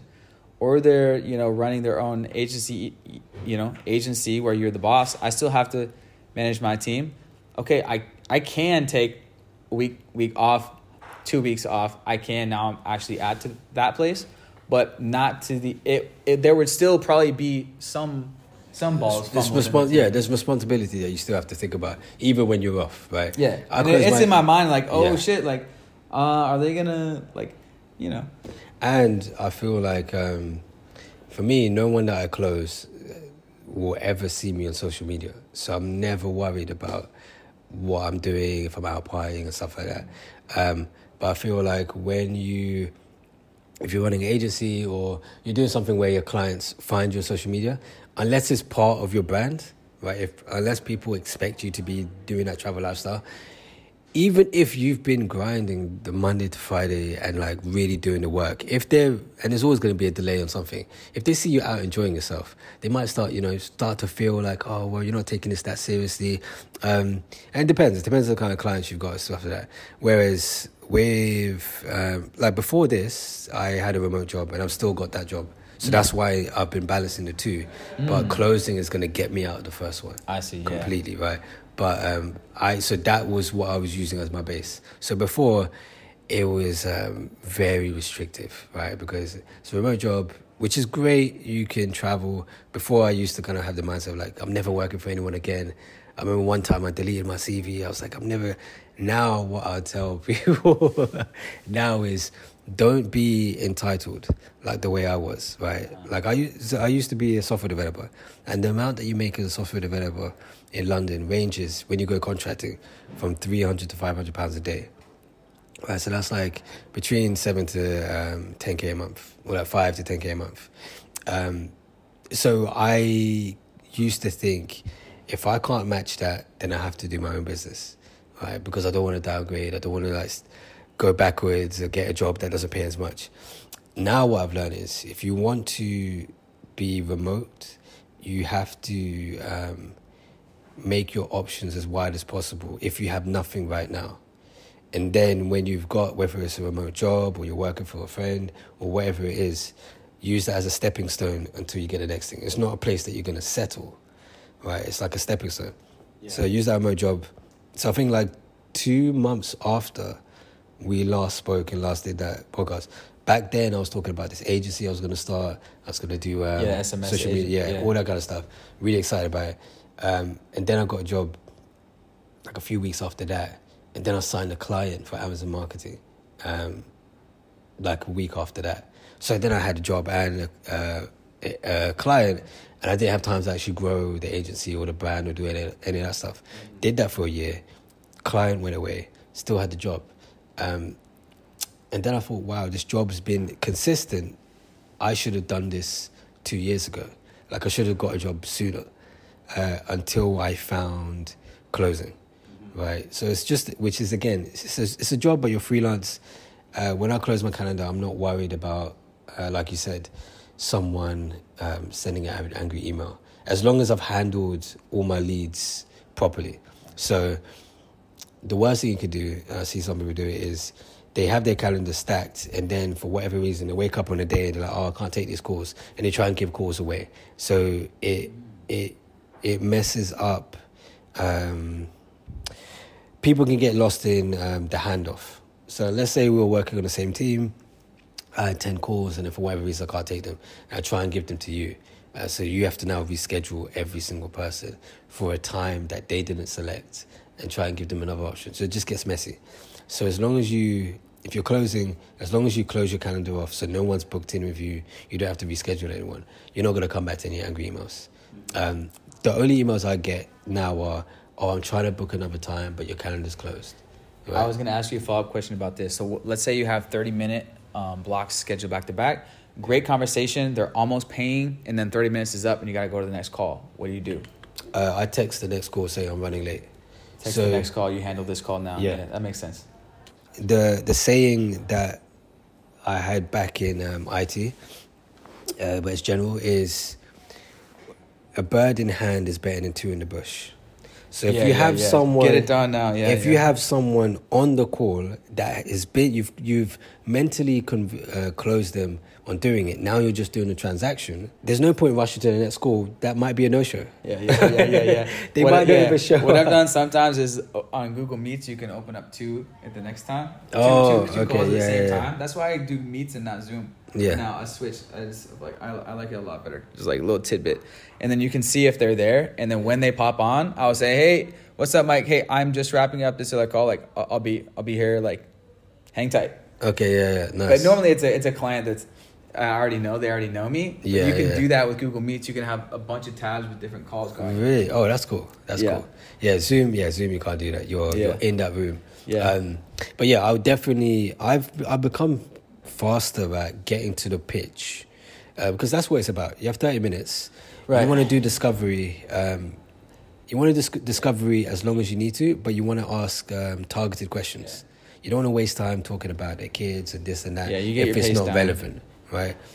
If you can get discovery done in the first 10 minutes, to the point or faster, like I've seen people do it in 6 minutes, because they've asked targeted questions that then qualify or disqualify the person.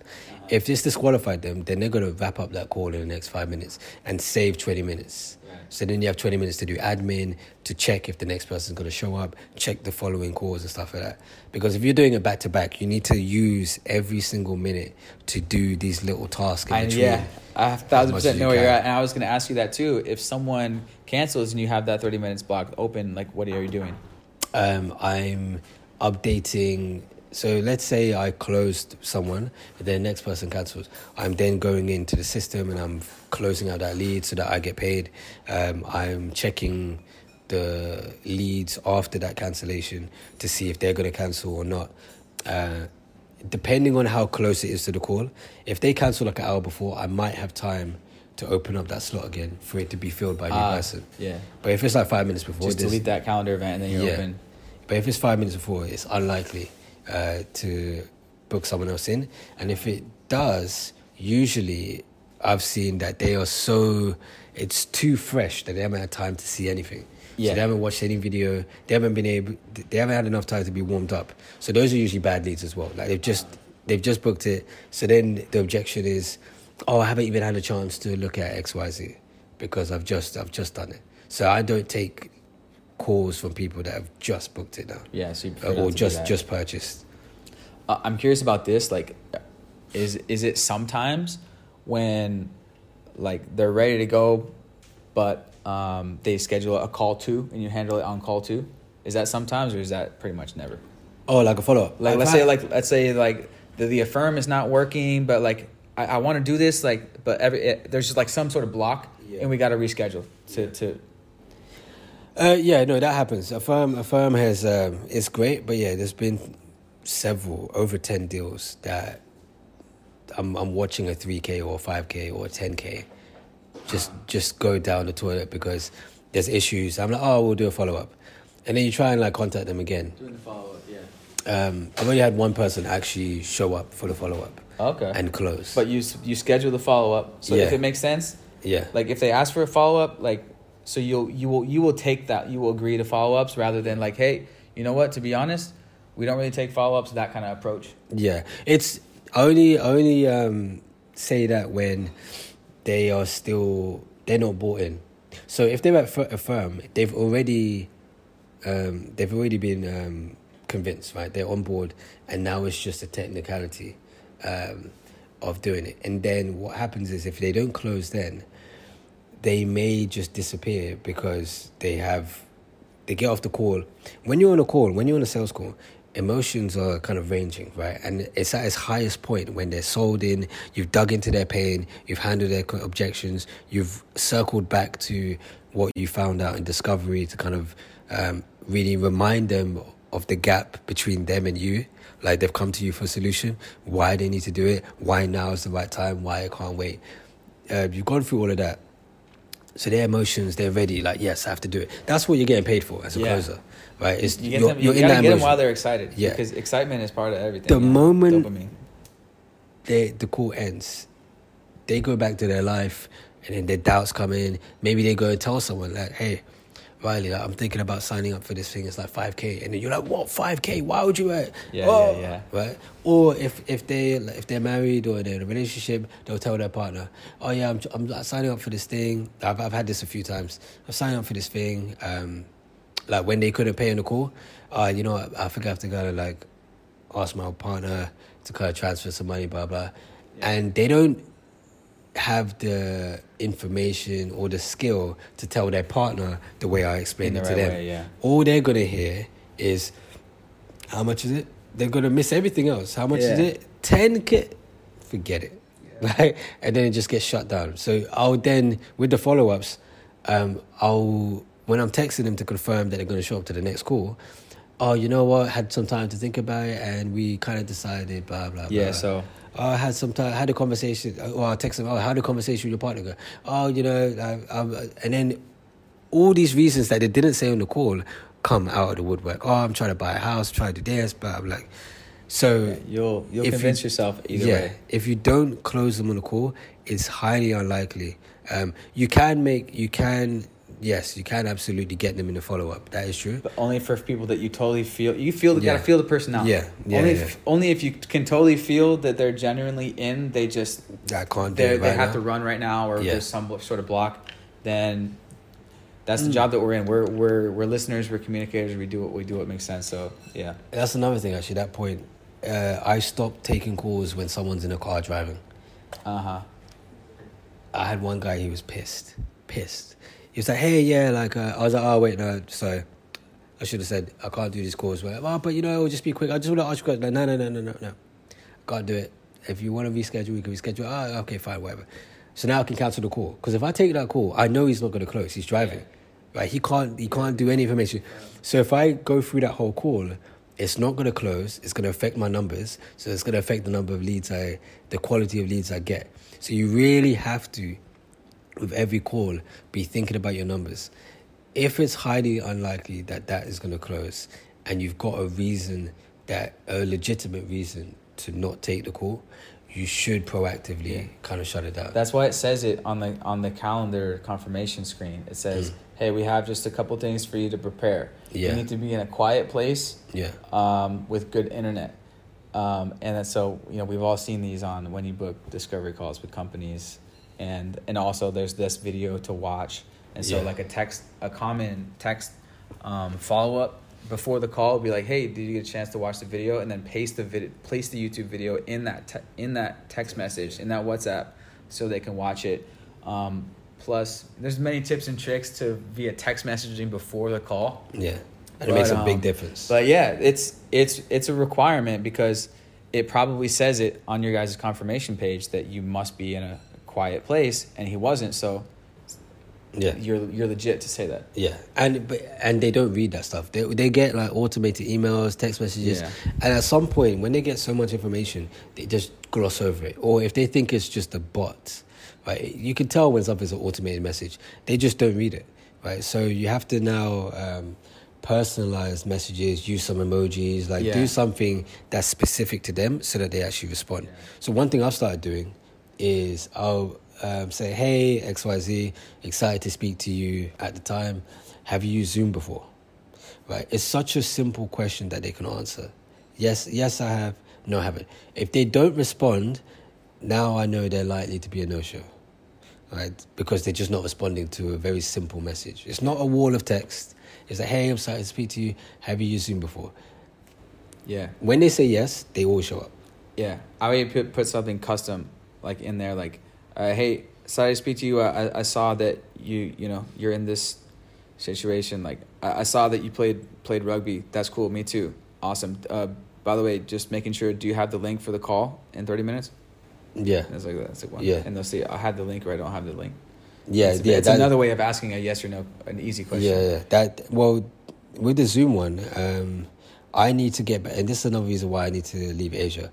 The time like now, everyone's sleeping in the US, right? So the time that I could go back and forth before the call is limited, because people were complaining about getting texts at midnight or 1 a.m. Right?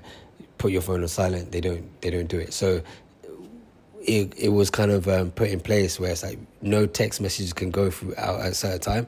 And it just happens to be daytime in Asia, right? So that's another reason why That's very true. it's yeah. difficult in this particular role. I doing realized Asia. I need to schedule my emails to send at 9 a.m. Yeah. instead of sending them now. Yeah.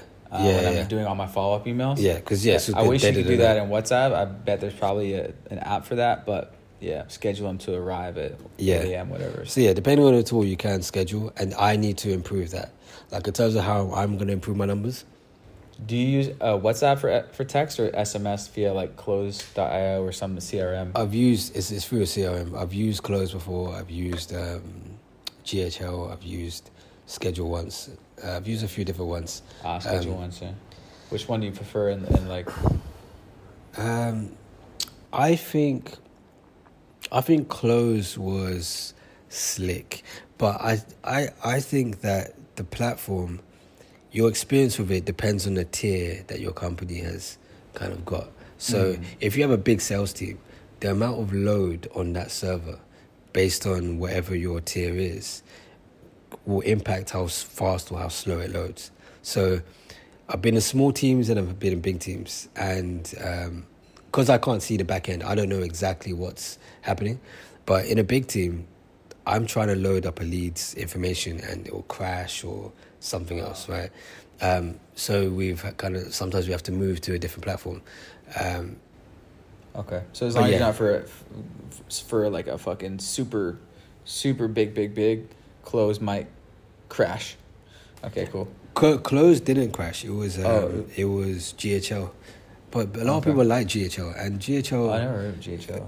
It's Go High Level. Oh, Go High Level. Yeah. Okay. So, someone was just asking that about Discord. It integrates like your calendar, text, email, all into one platform. So I can understand why people like it instead of like using 5 different tools. But if you're in a team where there's a lot of people, it can have loading issues. Yeah, it seems like it might. Yeah. So, where Close is more robust, enterprise ready. Yeah. What about Schedule Once? I haven't used that. Messed around with it. I haven't used that too much. I've only like logged in, so I'm going to start using that soon. For your calendar booking instead of Calendly, or what? Don't use Calendly specifically. at all. What? So with calendar bookings, I've used Calendly before, and then that was linked with Google Calendar. So I was just seeing. In terms of in the pipeline, I wasn't in the I didn't really use Calendly that much. Leads would book the appointment through Calendly, but I would see it pop up in my Google Calendar. Okay, yeah, I got it. With GHL, because everything's in GHL. Yeah, and they book through the company's Calendly, which rotates through their sales team. Yeah. Right, like in a round robin. Yeah, exactly. So yeah, do it like that, and you get your individual calendar link as well. For your schedules and stuff, yeah. Yeah. So I think if you can get like GHL on a fast tier or whatever, depending on the team you're on, it makes sense. Everything's in one place. Because you have the funnels there too. Yeah. That was the reason I was going to switch over from Calendly over, Thrivecart. Do they have the checkout on Go High Level as well? Like, what do you mean, like the metrics? Because it's basically a ClickFunnels competitor as well. So you can have like the webinar there as well set up, funnel pages, landing pages. Maybe it's not being used there because Shopify is being used. Okay. But I guess in terms of a CRM and I guess if you wanted to, like, and you can schedule auto SMSs and stuff like that. Yeah. And you guys use that? Yeah. And you can see the funnel metrics as well. That makes sense because I'm doing one. I'm not taking high level of calls, but I'm doing one-off personalized WhatsApp messages. Right. But if you're doing volume, then do you have like a customized SMS where there's like custom fields like, hey, it puts your name and then it puts, or are you writing those out? Close does that. Close does that. Yeah, Close you like have at username and then it will just autofill. Okay. Maybe GHL does. To be honest, I haven't put the time in to understand. That probably makes it more effective. I just write a quick little custom message like you said. You can do templates on both of them. I think in general, like CRMs, you can do templates and you can do this kind of stuff. I need to dive into it, and I will when I move to South America. But for now, it was more. I spend the whole day kind of doing whatever I am doing in Asia, and then at 9 p.m. I'm getting ready. So I'm jumping on sales meetings at like midnight or 1 a.m. It's like, good morning, guys, and I'm like, Yeah. So that is draining. If you're selling to the US, you have a US-based team. Like you said, you can sell for Australian companies as well. When I've tried to sell to the Australian market, it was just a very different type of prospect. And they would have to pay in full as well. So all I was hearing was, oh, no, that's too much. Yeah. So I kind of just got if you're in Asia, you could close for UK market. That time zone. It's just the US is such a bigger market, so you just have 10 times the size. Yeah. So you're gonna have that lead flow. It's the most common situation you're gonna be in. Yeah. So, that's it. And that's on the flip side. So in my life, my daytimes are completely free to fuck around, sauna as long as I want, do YouTube videos. And so I happen to actually be a night owl my whole life in college. My power hour to study for my exams and do all the shit was like fucking 9 p.m. to 2 a.m. until the library closed. And so I've always, ever since a kid, when I look back, been a night owl. And they've actually found like genetic links and shit. I'm a total night owl, on fire during night time. So there's pros and cons. That's why when I texted you yesterday, you were like, yeah, I'm going to do work tonight. Last night, normally my Friday is booked out, but I had next weekend, I have a 4-day weekend, birthday party, boat parties, and all that shit coming up. Fucking camera just died, but we'll keep going. We'll wrap it up. You got to get to the airport anyway. Oh, yeah. We'll do audio only for the last segment. And so next weekend, I have 4-day weekend coming up. And so this weekend, like if I have no events like parties scheduled, I'll work because I love what I do. Like I'm building what I do. I love to build my agency. I'm building a new course about fucking closing. Yeah, exactly. Yeah. So that's what I love doing. I love building and like building my own shit. Yeah. And so, yeah, it makes sense. To be honest, that is the thing I do like about Asia is if you're ahead of your clients or your customers, you can spend time in the sun. Relax during the day and not feel like you're working all the time, and then work at night when people are going to be indoors anyway, right? Yeah, it's different. It's pros and cons. It's love and hate. It's light and dark. If we're going to use that analogy, because the having your daytime free is very unique. It's very unique, and it's a very unique setup. I have no priorities or no schedule, and sometimes I do have scheduled calls during the day. For example, with my Asia team, my video editors, some clients might be in Europe, calls with other digital nomads that we're partnering with. Like, yeah, I'll have scheduled calls. Like, yeah, we scheduled a 1 p.m. You're going to come over, we do this. Yeah. And so I might have like 1 or 2 scheduled things Monday, like during the daytime. But then like I can work out whenever I want. I can work out twice. I can go fuck around. But in exchange for that, if you're cool with it, you can be power hour with my fucking headset on from 9 p.m. to 2 a.m. Yeah. And then focus then you wind down, which is a negative to wind down, because after that call, your brain is wired. It takes me an hour or two just to wind down. Like if I finish a call, my last call is at 1:30, I close my laptop at 2, I'm gonna maybe get in my bed covers at 3 and then asleep at like 3:30. Right. So everyone has their own thing of how fast they can fall asleep and how fast they can wind down, which is a whole nother fucking topic. But all I know is I normally sleep for 8 or 9 hours. Right. And I get my sleep. And so whether that's starting my day at 10, 10:30, 11:30, 12:30, it doesn't matter to me, because my day is totally free. So yeah, exactly. I tried doing calls morning and evening to try and keep it within my daytime, and that was a nightmare. Mm-hmm. So I tried waking up at 4 a.m. to take evening calls in the US. Yeah. And I remember you asked about leads morning, evening. Yeah. Depending on where, like the offer that you're on, you can have a lead flow throughout 24 hours. So if you open up your calendar the whole day, you'll be fully booked out. I found that there were more no-shows and cancellations in the evening because people go through their day, they've had a bad day at work or blah, blah, blah, blah, blah. So they're more likely to cancel. In the morning, you wake up, the call's in an hour. Yeah. So I find I prefer morning to early afternoon. Yeah. I found the same thing. Most people book the call at 9, 10, 11, or 12. Yeah. But I've always wondered about that because don't people have like jobs? But I guess a lot more and more people work from home and they can take a call. Yeah, I've had a lot of calls where people are at work and they're taking like a quick. And again, in the morning you can kind of like 9 a.m. maybe people can't because they're just walking in if they're working in the office. But 10, 11, they kind of done their morning meeting and it's kind of like that slow time before lunch. People seem to be able to sneak away from work. I don't like it when they're working in office because at any moment that could be the objection. Oh, I have to go, right? Oh, I'm off. It's like it's hard to kind of like combat that. But evening calls, last minute cancellations. Oh, I'm sorry, I'm still at work. Blah blah. Terrible. So I just stopped doing it, and my quality of life improved because now, if I'm up until, I was stopping at 2, but when I stopped doing the morning calls. If I'm up until 5, I can just sleep without worrying, I have to be here at this time, etc. So that has been great. And then I wake up, I'll go to the pool, I'll be in the sun, I'll go to the gym. I've woken up at midday, sometimes 2 p.m.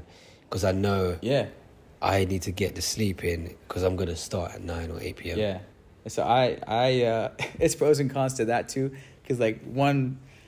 It's a con because like, hey, I can sleep in as long as I want. Let's just fucking do that, you know. But when you have a call at 9 a.m., you're getting after it, and maybe you work more hours. So everything is pros and cons. And so you're going to be going over to U.S. time, and you're going to be waking up and be taking calls at 9 a.m., 10 a.m., 11 a.m., 12 a.m. But you can take more calls. Yeah, and that's exactly. The normal 9 to 5 schedule. Yeah, if you want to. I'll be doing when I get there. But you can enjoy sunset. I can enjoy sunset too. Yeah. And you can be done by 5, 6. Yeah. See, here I can enjoy sunset. I had to make a choice between sunset and sunrise. I was like, I never really want to wake up. Sunrise is kind of disappointing anyway. So that's why I started taking calls until 5 a.m., 4 a.m. Yeah. When I move over to South America, I'll be working a normal day. And it just also means there's, a definitive...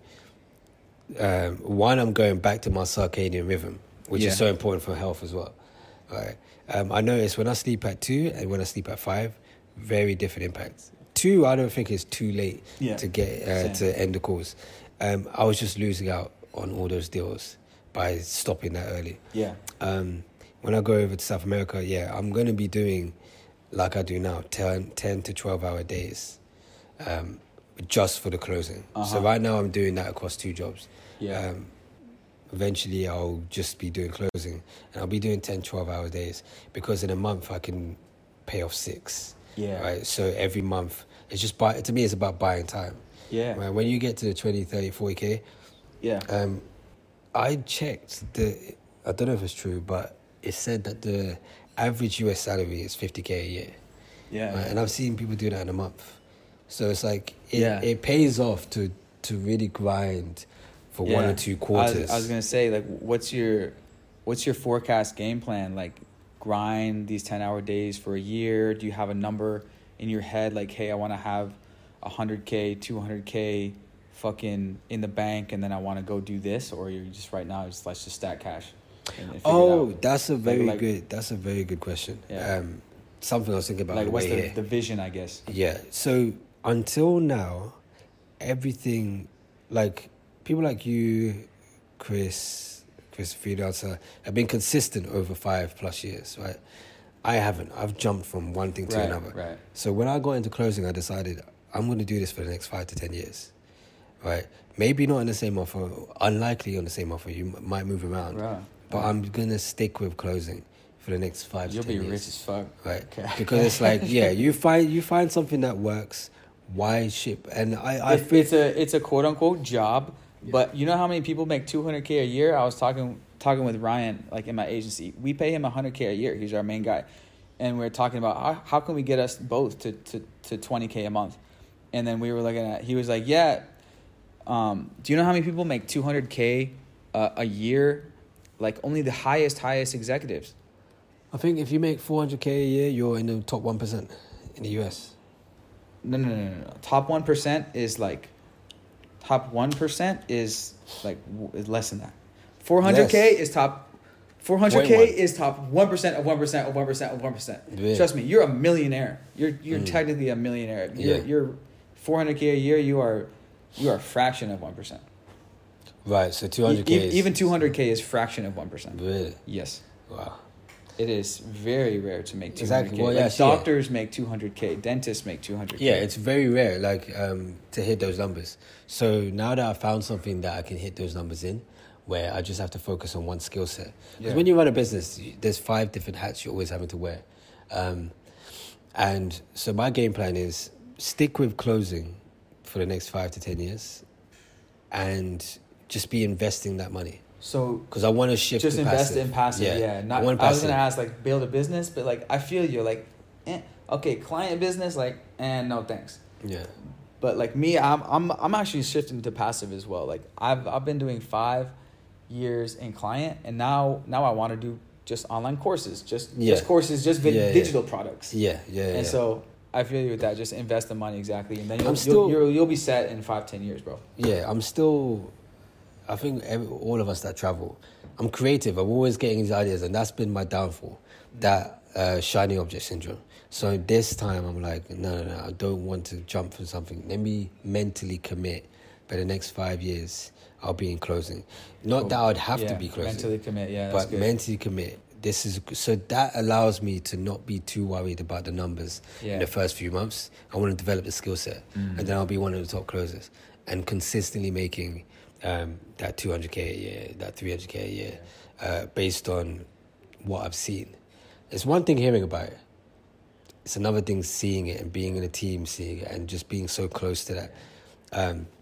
So yeah, there will always be these remote closing opportunities, and even more as more companies go remote, and then it's just going to be more and more need. And AI is not going to take these closing calls ever. Yeah. They could do a lot of voice. AI is going to. I think AI is going to impact. After it passed the Turing test, and then it literally is a human on the other side. That's actually coming sooner than we think. But literally a human on the other side. Well, what they've done with like voice AI and like have you heard like the fake Drake and Weekend track? So stuff like that. But I think it will be more assisted. I think that's the first step.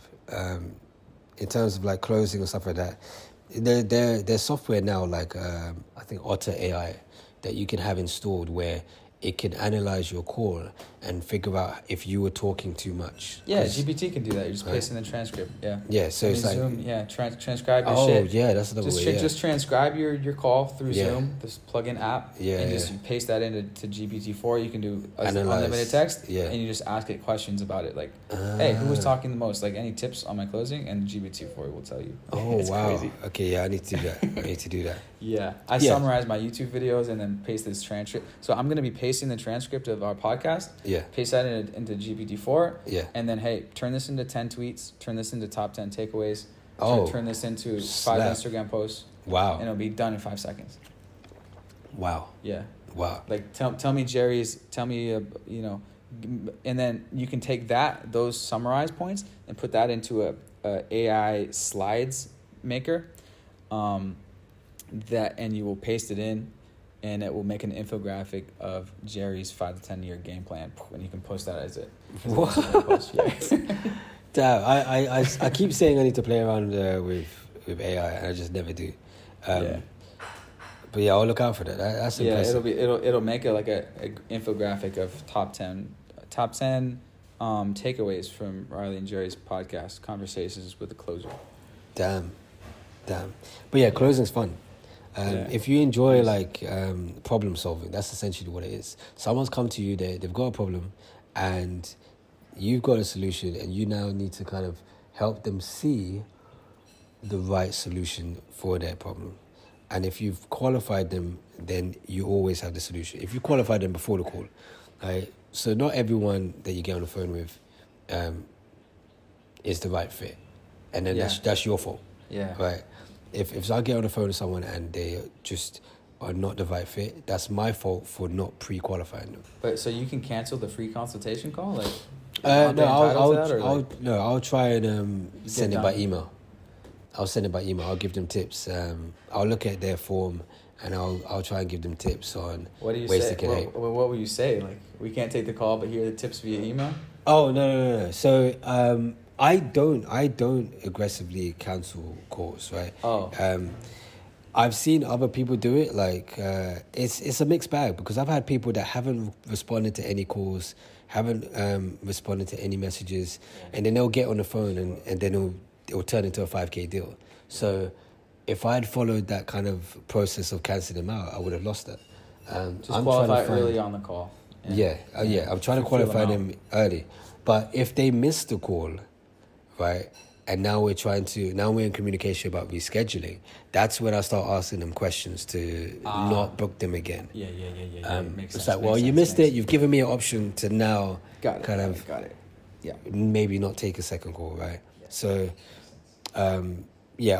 I need to work out how I can softly pre-qualify without them feeling like they've just been like, I didn't get my free consultation. Yeah. And that's why, like, I've experimented with many different ways of framing that call, and I don't call it a consultation call now. I call it a discovery call. Yeah. Because a discovery call is more of alluding to, we're discovering if it's the right fit. Yeah. And so I canceled the free strategy call framing. Yeah. Even though when we get there, I'm dropping tips like a motherfucker. Of course, if it's going to be a good client, because that's how you impress them initially. That's how you give value. And then that's how you let them know very easily that, oh, this motherfucker knows his shit. Well, in my case, they already know because they watched my 15-minute VSL where I'm fucking giving them all the fucking Amazon game, value-packed 15 minutes right before the call. This is our exact 5-step launch and ranking strategy. Yeah. They watch that. It's got slides. It's got case studies. It's got and in that video, it plays video testimonials at the end of it. Oh, okay. So it's a VSL. It's a 15-minute compressed webinar. Yeah. That they watched right before the calls. And so you've warmed up the leads. Just a tidbit. Yeah. It's fire, bros. Yeah. It's inside of my Upwork course. I'm making an Upwork course as well. It's launched. I'm going to be adding more to it. But that is a fire. Look at my Upwork profile. 15-minute video. I got it from another agency that I saw on their website. Is fire. It's short, 15 minutes. Yeah. And the only qualifications they need to do before the call, make sure you watch this video.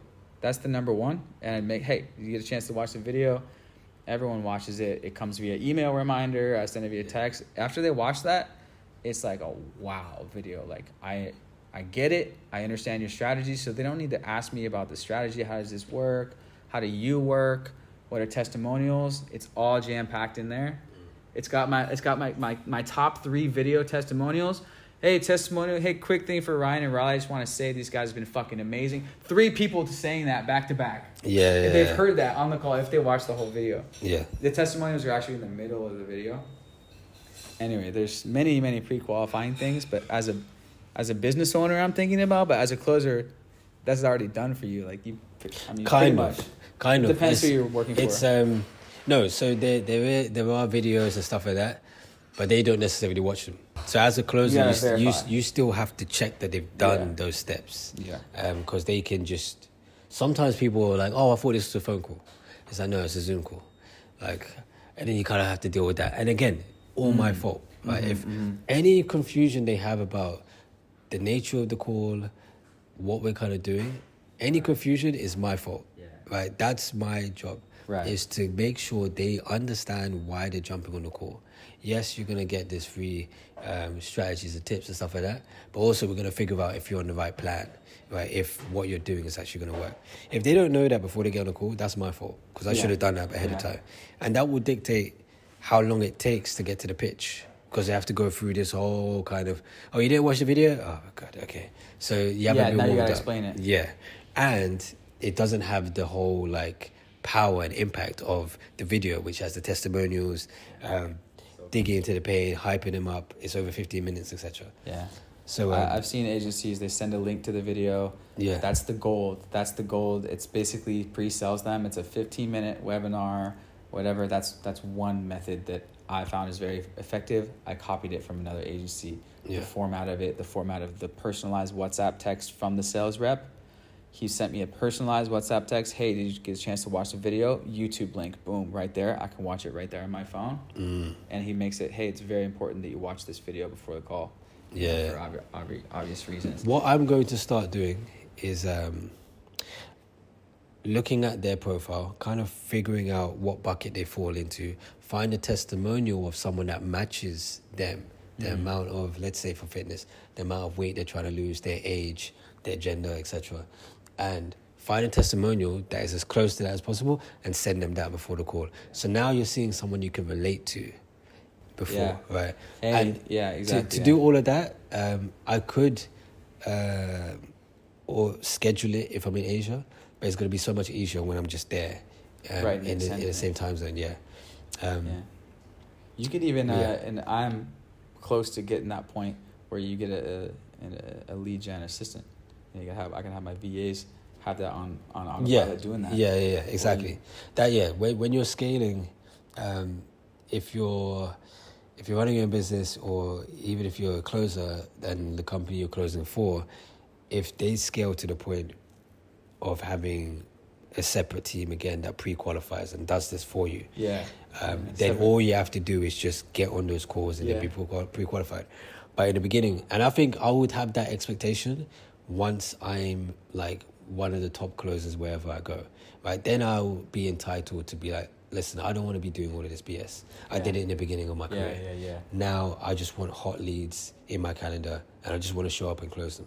And that's the goal. But if you don't have any experience, you can't be throwing around like those kind of demands, right? Because essentially they're going to be like, who are you? Fucking... It's a fun journey. So what I'm curious about now is like, did you get all of this sales training from the company you're working for, or did you do like a course or watch YouTube videos, or what was your training? A bit of both. I watched some YouTube videos. My friends that were closed. I wish I was kind of given access to a course. I watched like half of it because I wasn't taking it that seriously. If I was to kind of go back, what I'd say is find a course. Go through, because the course is kind of put it all packed together. In YouTube videos, you're getting like tidbits here and there, but it just doesn't make any sense. It's all over the place, like with everything. I've conglomerated the 30 top closing videos already in a spreadsheet. Because I've been going through the past few months and looking at the Dan Locks, the Hormozis, the Cardones, all the live calls, and I'm like giving that away in the Discord and stuff. Yeah. So if you find a framework that you like, because there's different frameworks, different things. Depends on the product. Find one, study it, and then it comes down to practice, just taking course. Because you can read and study it as much as you want. Yeah. When it comes to the event, when it's showtime... you can watch videos about how to shoot a basketball, but when it's you're showtime, good if you can get those reps in. And you might be like hitting threes and dunking when it's just you on the court in practice. But when you're in the playoffs and it's under pressure... And you have to deal with that, right? So when you're on a call and someone's handling objections and like you haven't studied, or you've studied it, but this is a slightly different objection, or it sounds like a smoke screen. So you think you're handling the objection, but that's not the real objection. So you're kind of playing in their BS, essentially. That comes with experience. So you either take enough practice calls. Again, it's still not going to be the same as a real call. Listening to real calls, very, very, just seeing the kind of how someone does discovery, how someone handles objections, how they agree with the prospect, right? Oh, that's a lot of money. Yeah, it's a significant investment. And, have you invested in something like this before? Oh, well, have you ever taken out a mortgage or your college degree, right? And how did you feel? You were paying off a long time. But so you don't, no, it's not, you can't afford 5K? Well, 10K is not that much. If you look at it, your car is more, Yeah. Because then they're just going to think, oh, you just don't understand me. Right? Like, it might not be for you, but I've got 5 kids, blah, blah, blah. So, there's that. You learn that through essentially like when you're doing door-to-door, getting door slammed in your face. You then learn, okay, if I say this, it might trigger them. Right? Yeah. I've derailed some calls by just saying one or two things wrong, and then the tone changes, and comes from experience. But absolutely, if I'd go back, I would take it seriously and do a course first. Okay, so course, and this is what I'm trying to wrap around in, and how can I optimize a past version of myself that just finished college or even in college. I realize I want to be remote. I want to do this. So get a video course. I think that's kind of no-brainer for anything you want to learn. Yeah. Fun fact, I've been learning how to swim on this one YouTube channel, and I'm like, I'm fucking great now. I still need to get the reps in, and I'm improving every day, but I learned the basics. It clicked in my head of how to swim properly, and I love swimming now. And so that's just send that to me, because I used to learn. I learn properly as well. I sent it to Jeremy, who just left. I sent it to him. He had this Russian girl teaching him, like, bro, this YouTube channel, you can learn swimming on it. It's crazy. And you can learn how to shoot a basketball, and you can learn how to hit a baseball, but you still got to get the reps in. Okay, so we're talking video course, right, to learn, and then there's look for a cold calling job or an appointment setting job is kind of the two most common things I'm seeing.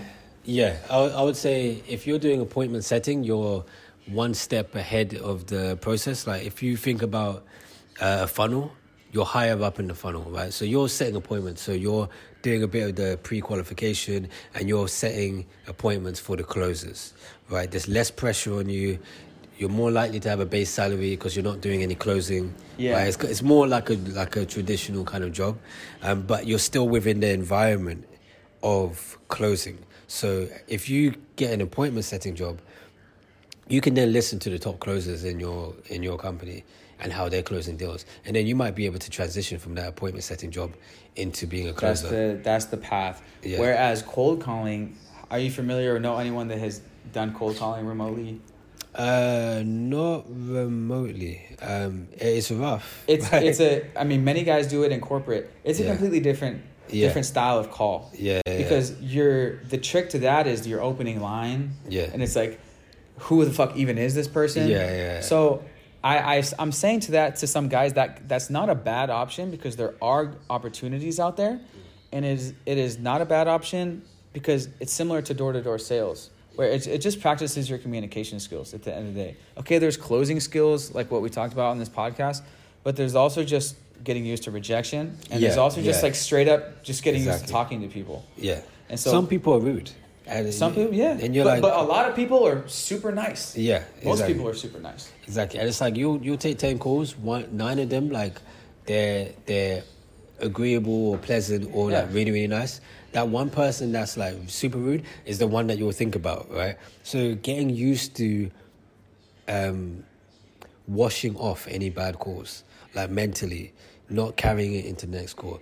So if you do cold calling, you're gonna get that experience. You're gonna get smashed. Yeah, and you develop thick skin, and that's what you need. Yeah. There'll be times where lead flow dries up, they've changed something in the funnel and it's broken, or or the ads stop working or whatever, right? So better than cold calling, I should frame it to warm calling. And there's plenty of warm calling out there. Okay, this is where you can work for, let's say Grant Cardone, for example, and you call their old leads. So you're not. An appointment setter would be where like it's an introductory call, right? And you're just quickly qualifying them. Okay, great. Okay, so for the call with Jerry tomorrow on the consultation, just do this. It's like a quick qualifying call. Yeah. For a warm caller, you might be calling their leads. Maybe they're on the email list, but maybe they haven't booked a call at all. Yeah. And your goal is to get them to the introductory call. Right. And so there's plenty of opportunity out there. Though. That got for they basically they open up the CRM. I have to go now. I have to get to the airport. But open up CRM and they're just calling the list. Yeah. So what happens is, if you're, and this happened in my first job, if you're shit basically, and I was shit. First you get the great good leads. Oh, you can't close. Okay, you can move to our B team, where you get the not so good leads or the shit leads as well. Mm-hmm. And then they also will open up the CRM for you, and they've got 10,000, 20,000 leads in the CRM. Most of them have never booked a call. They bought a product or they were interested or whatever. Yeah. They've got their details, never worked. So the pressure on you closing them is lower because they are not hot leads. Yeah. Right. And so that would that's be an good. outbound situation. Yeah. Yeah. An So outbound you'll be situation outbound team. is good to start, guys. Yeah. So like, if you want to just get in and be, because it's just about getting into the door and then hearing what the top closers for that product or service are doing, because it's going to change. Every offer is going to have a different. There's similarities, but there's going to be a different style. Like I've done purely phone call, no video interaction. I've done Zoom. I think I prefer Zoom. Like you can see the person, they can see you, and stuff like that. I would for sure. But every offer is going to be different. So you just want to get in, whether you get in through being a closer, you're going to have the most pressure there because your numbers are key, or appointment center, or being on the outbound team.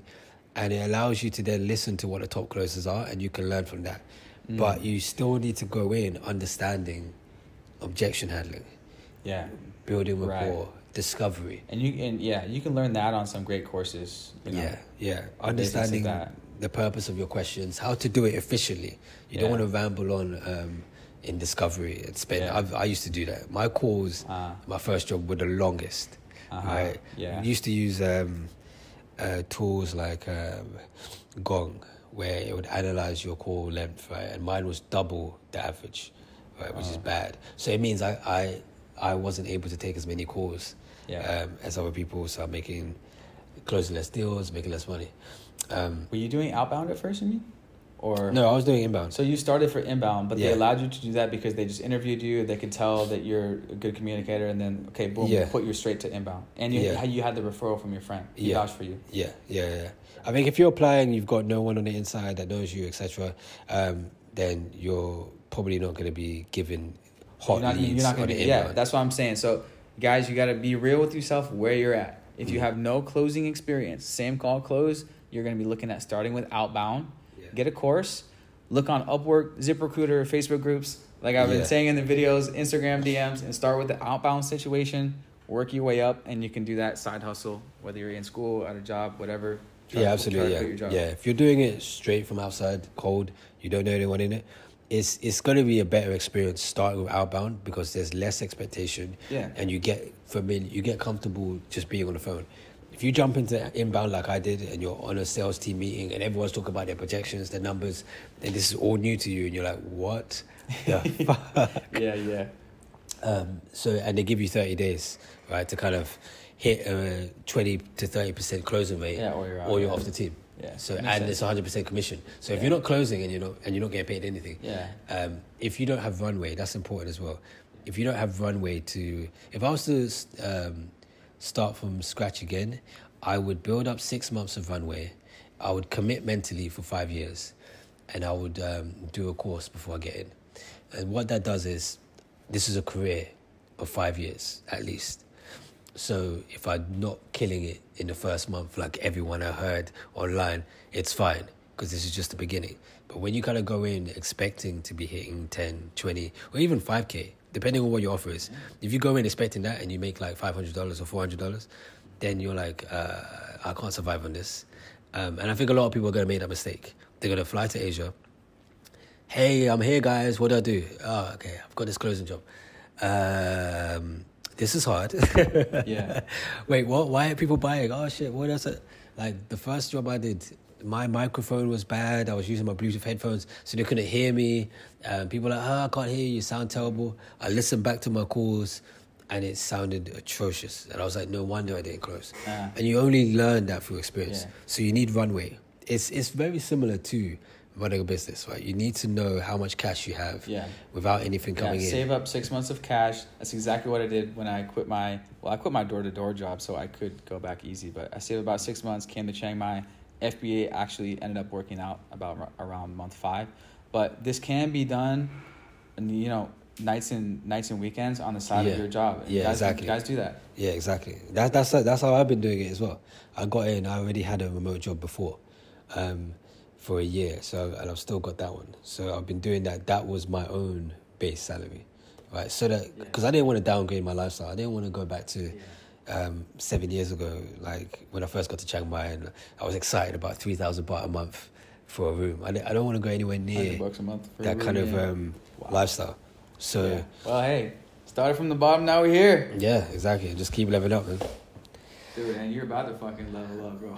That's why I'm like, fuck, I gotta be doing closing, not agency, bro. Yeah. But now my new goal is, where the fuck is my high ticket program that I can have my own sales team build it? And so I do with my agency. I mean, we sell 2.5K a month, like subscriptions, but it's not exactly scalable because it's managing the clients.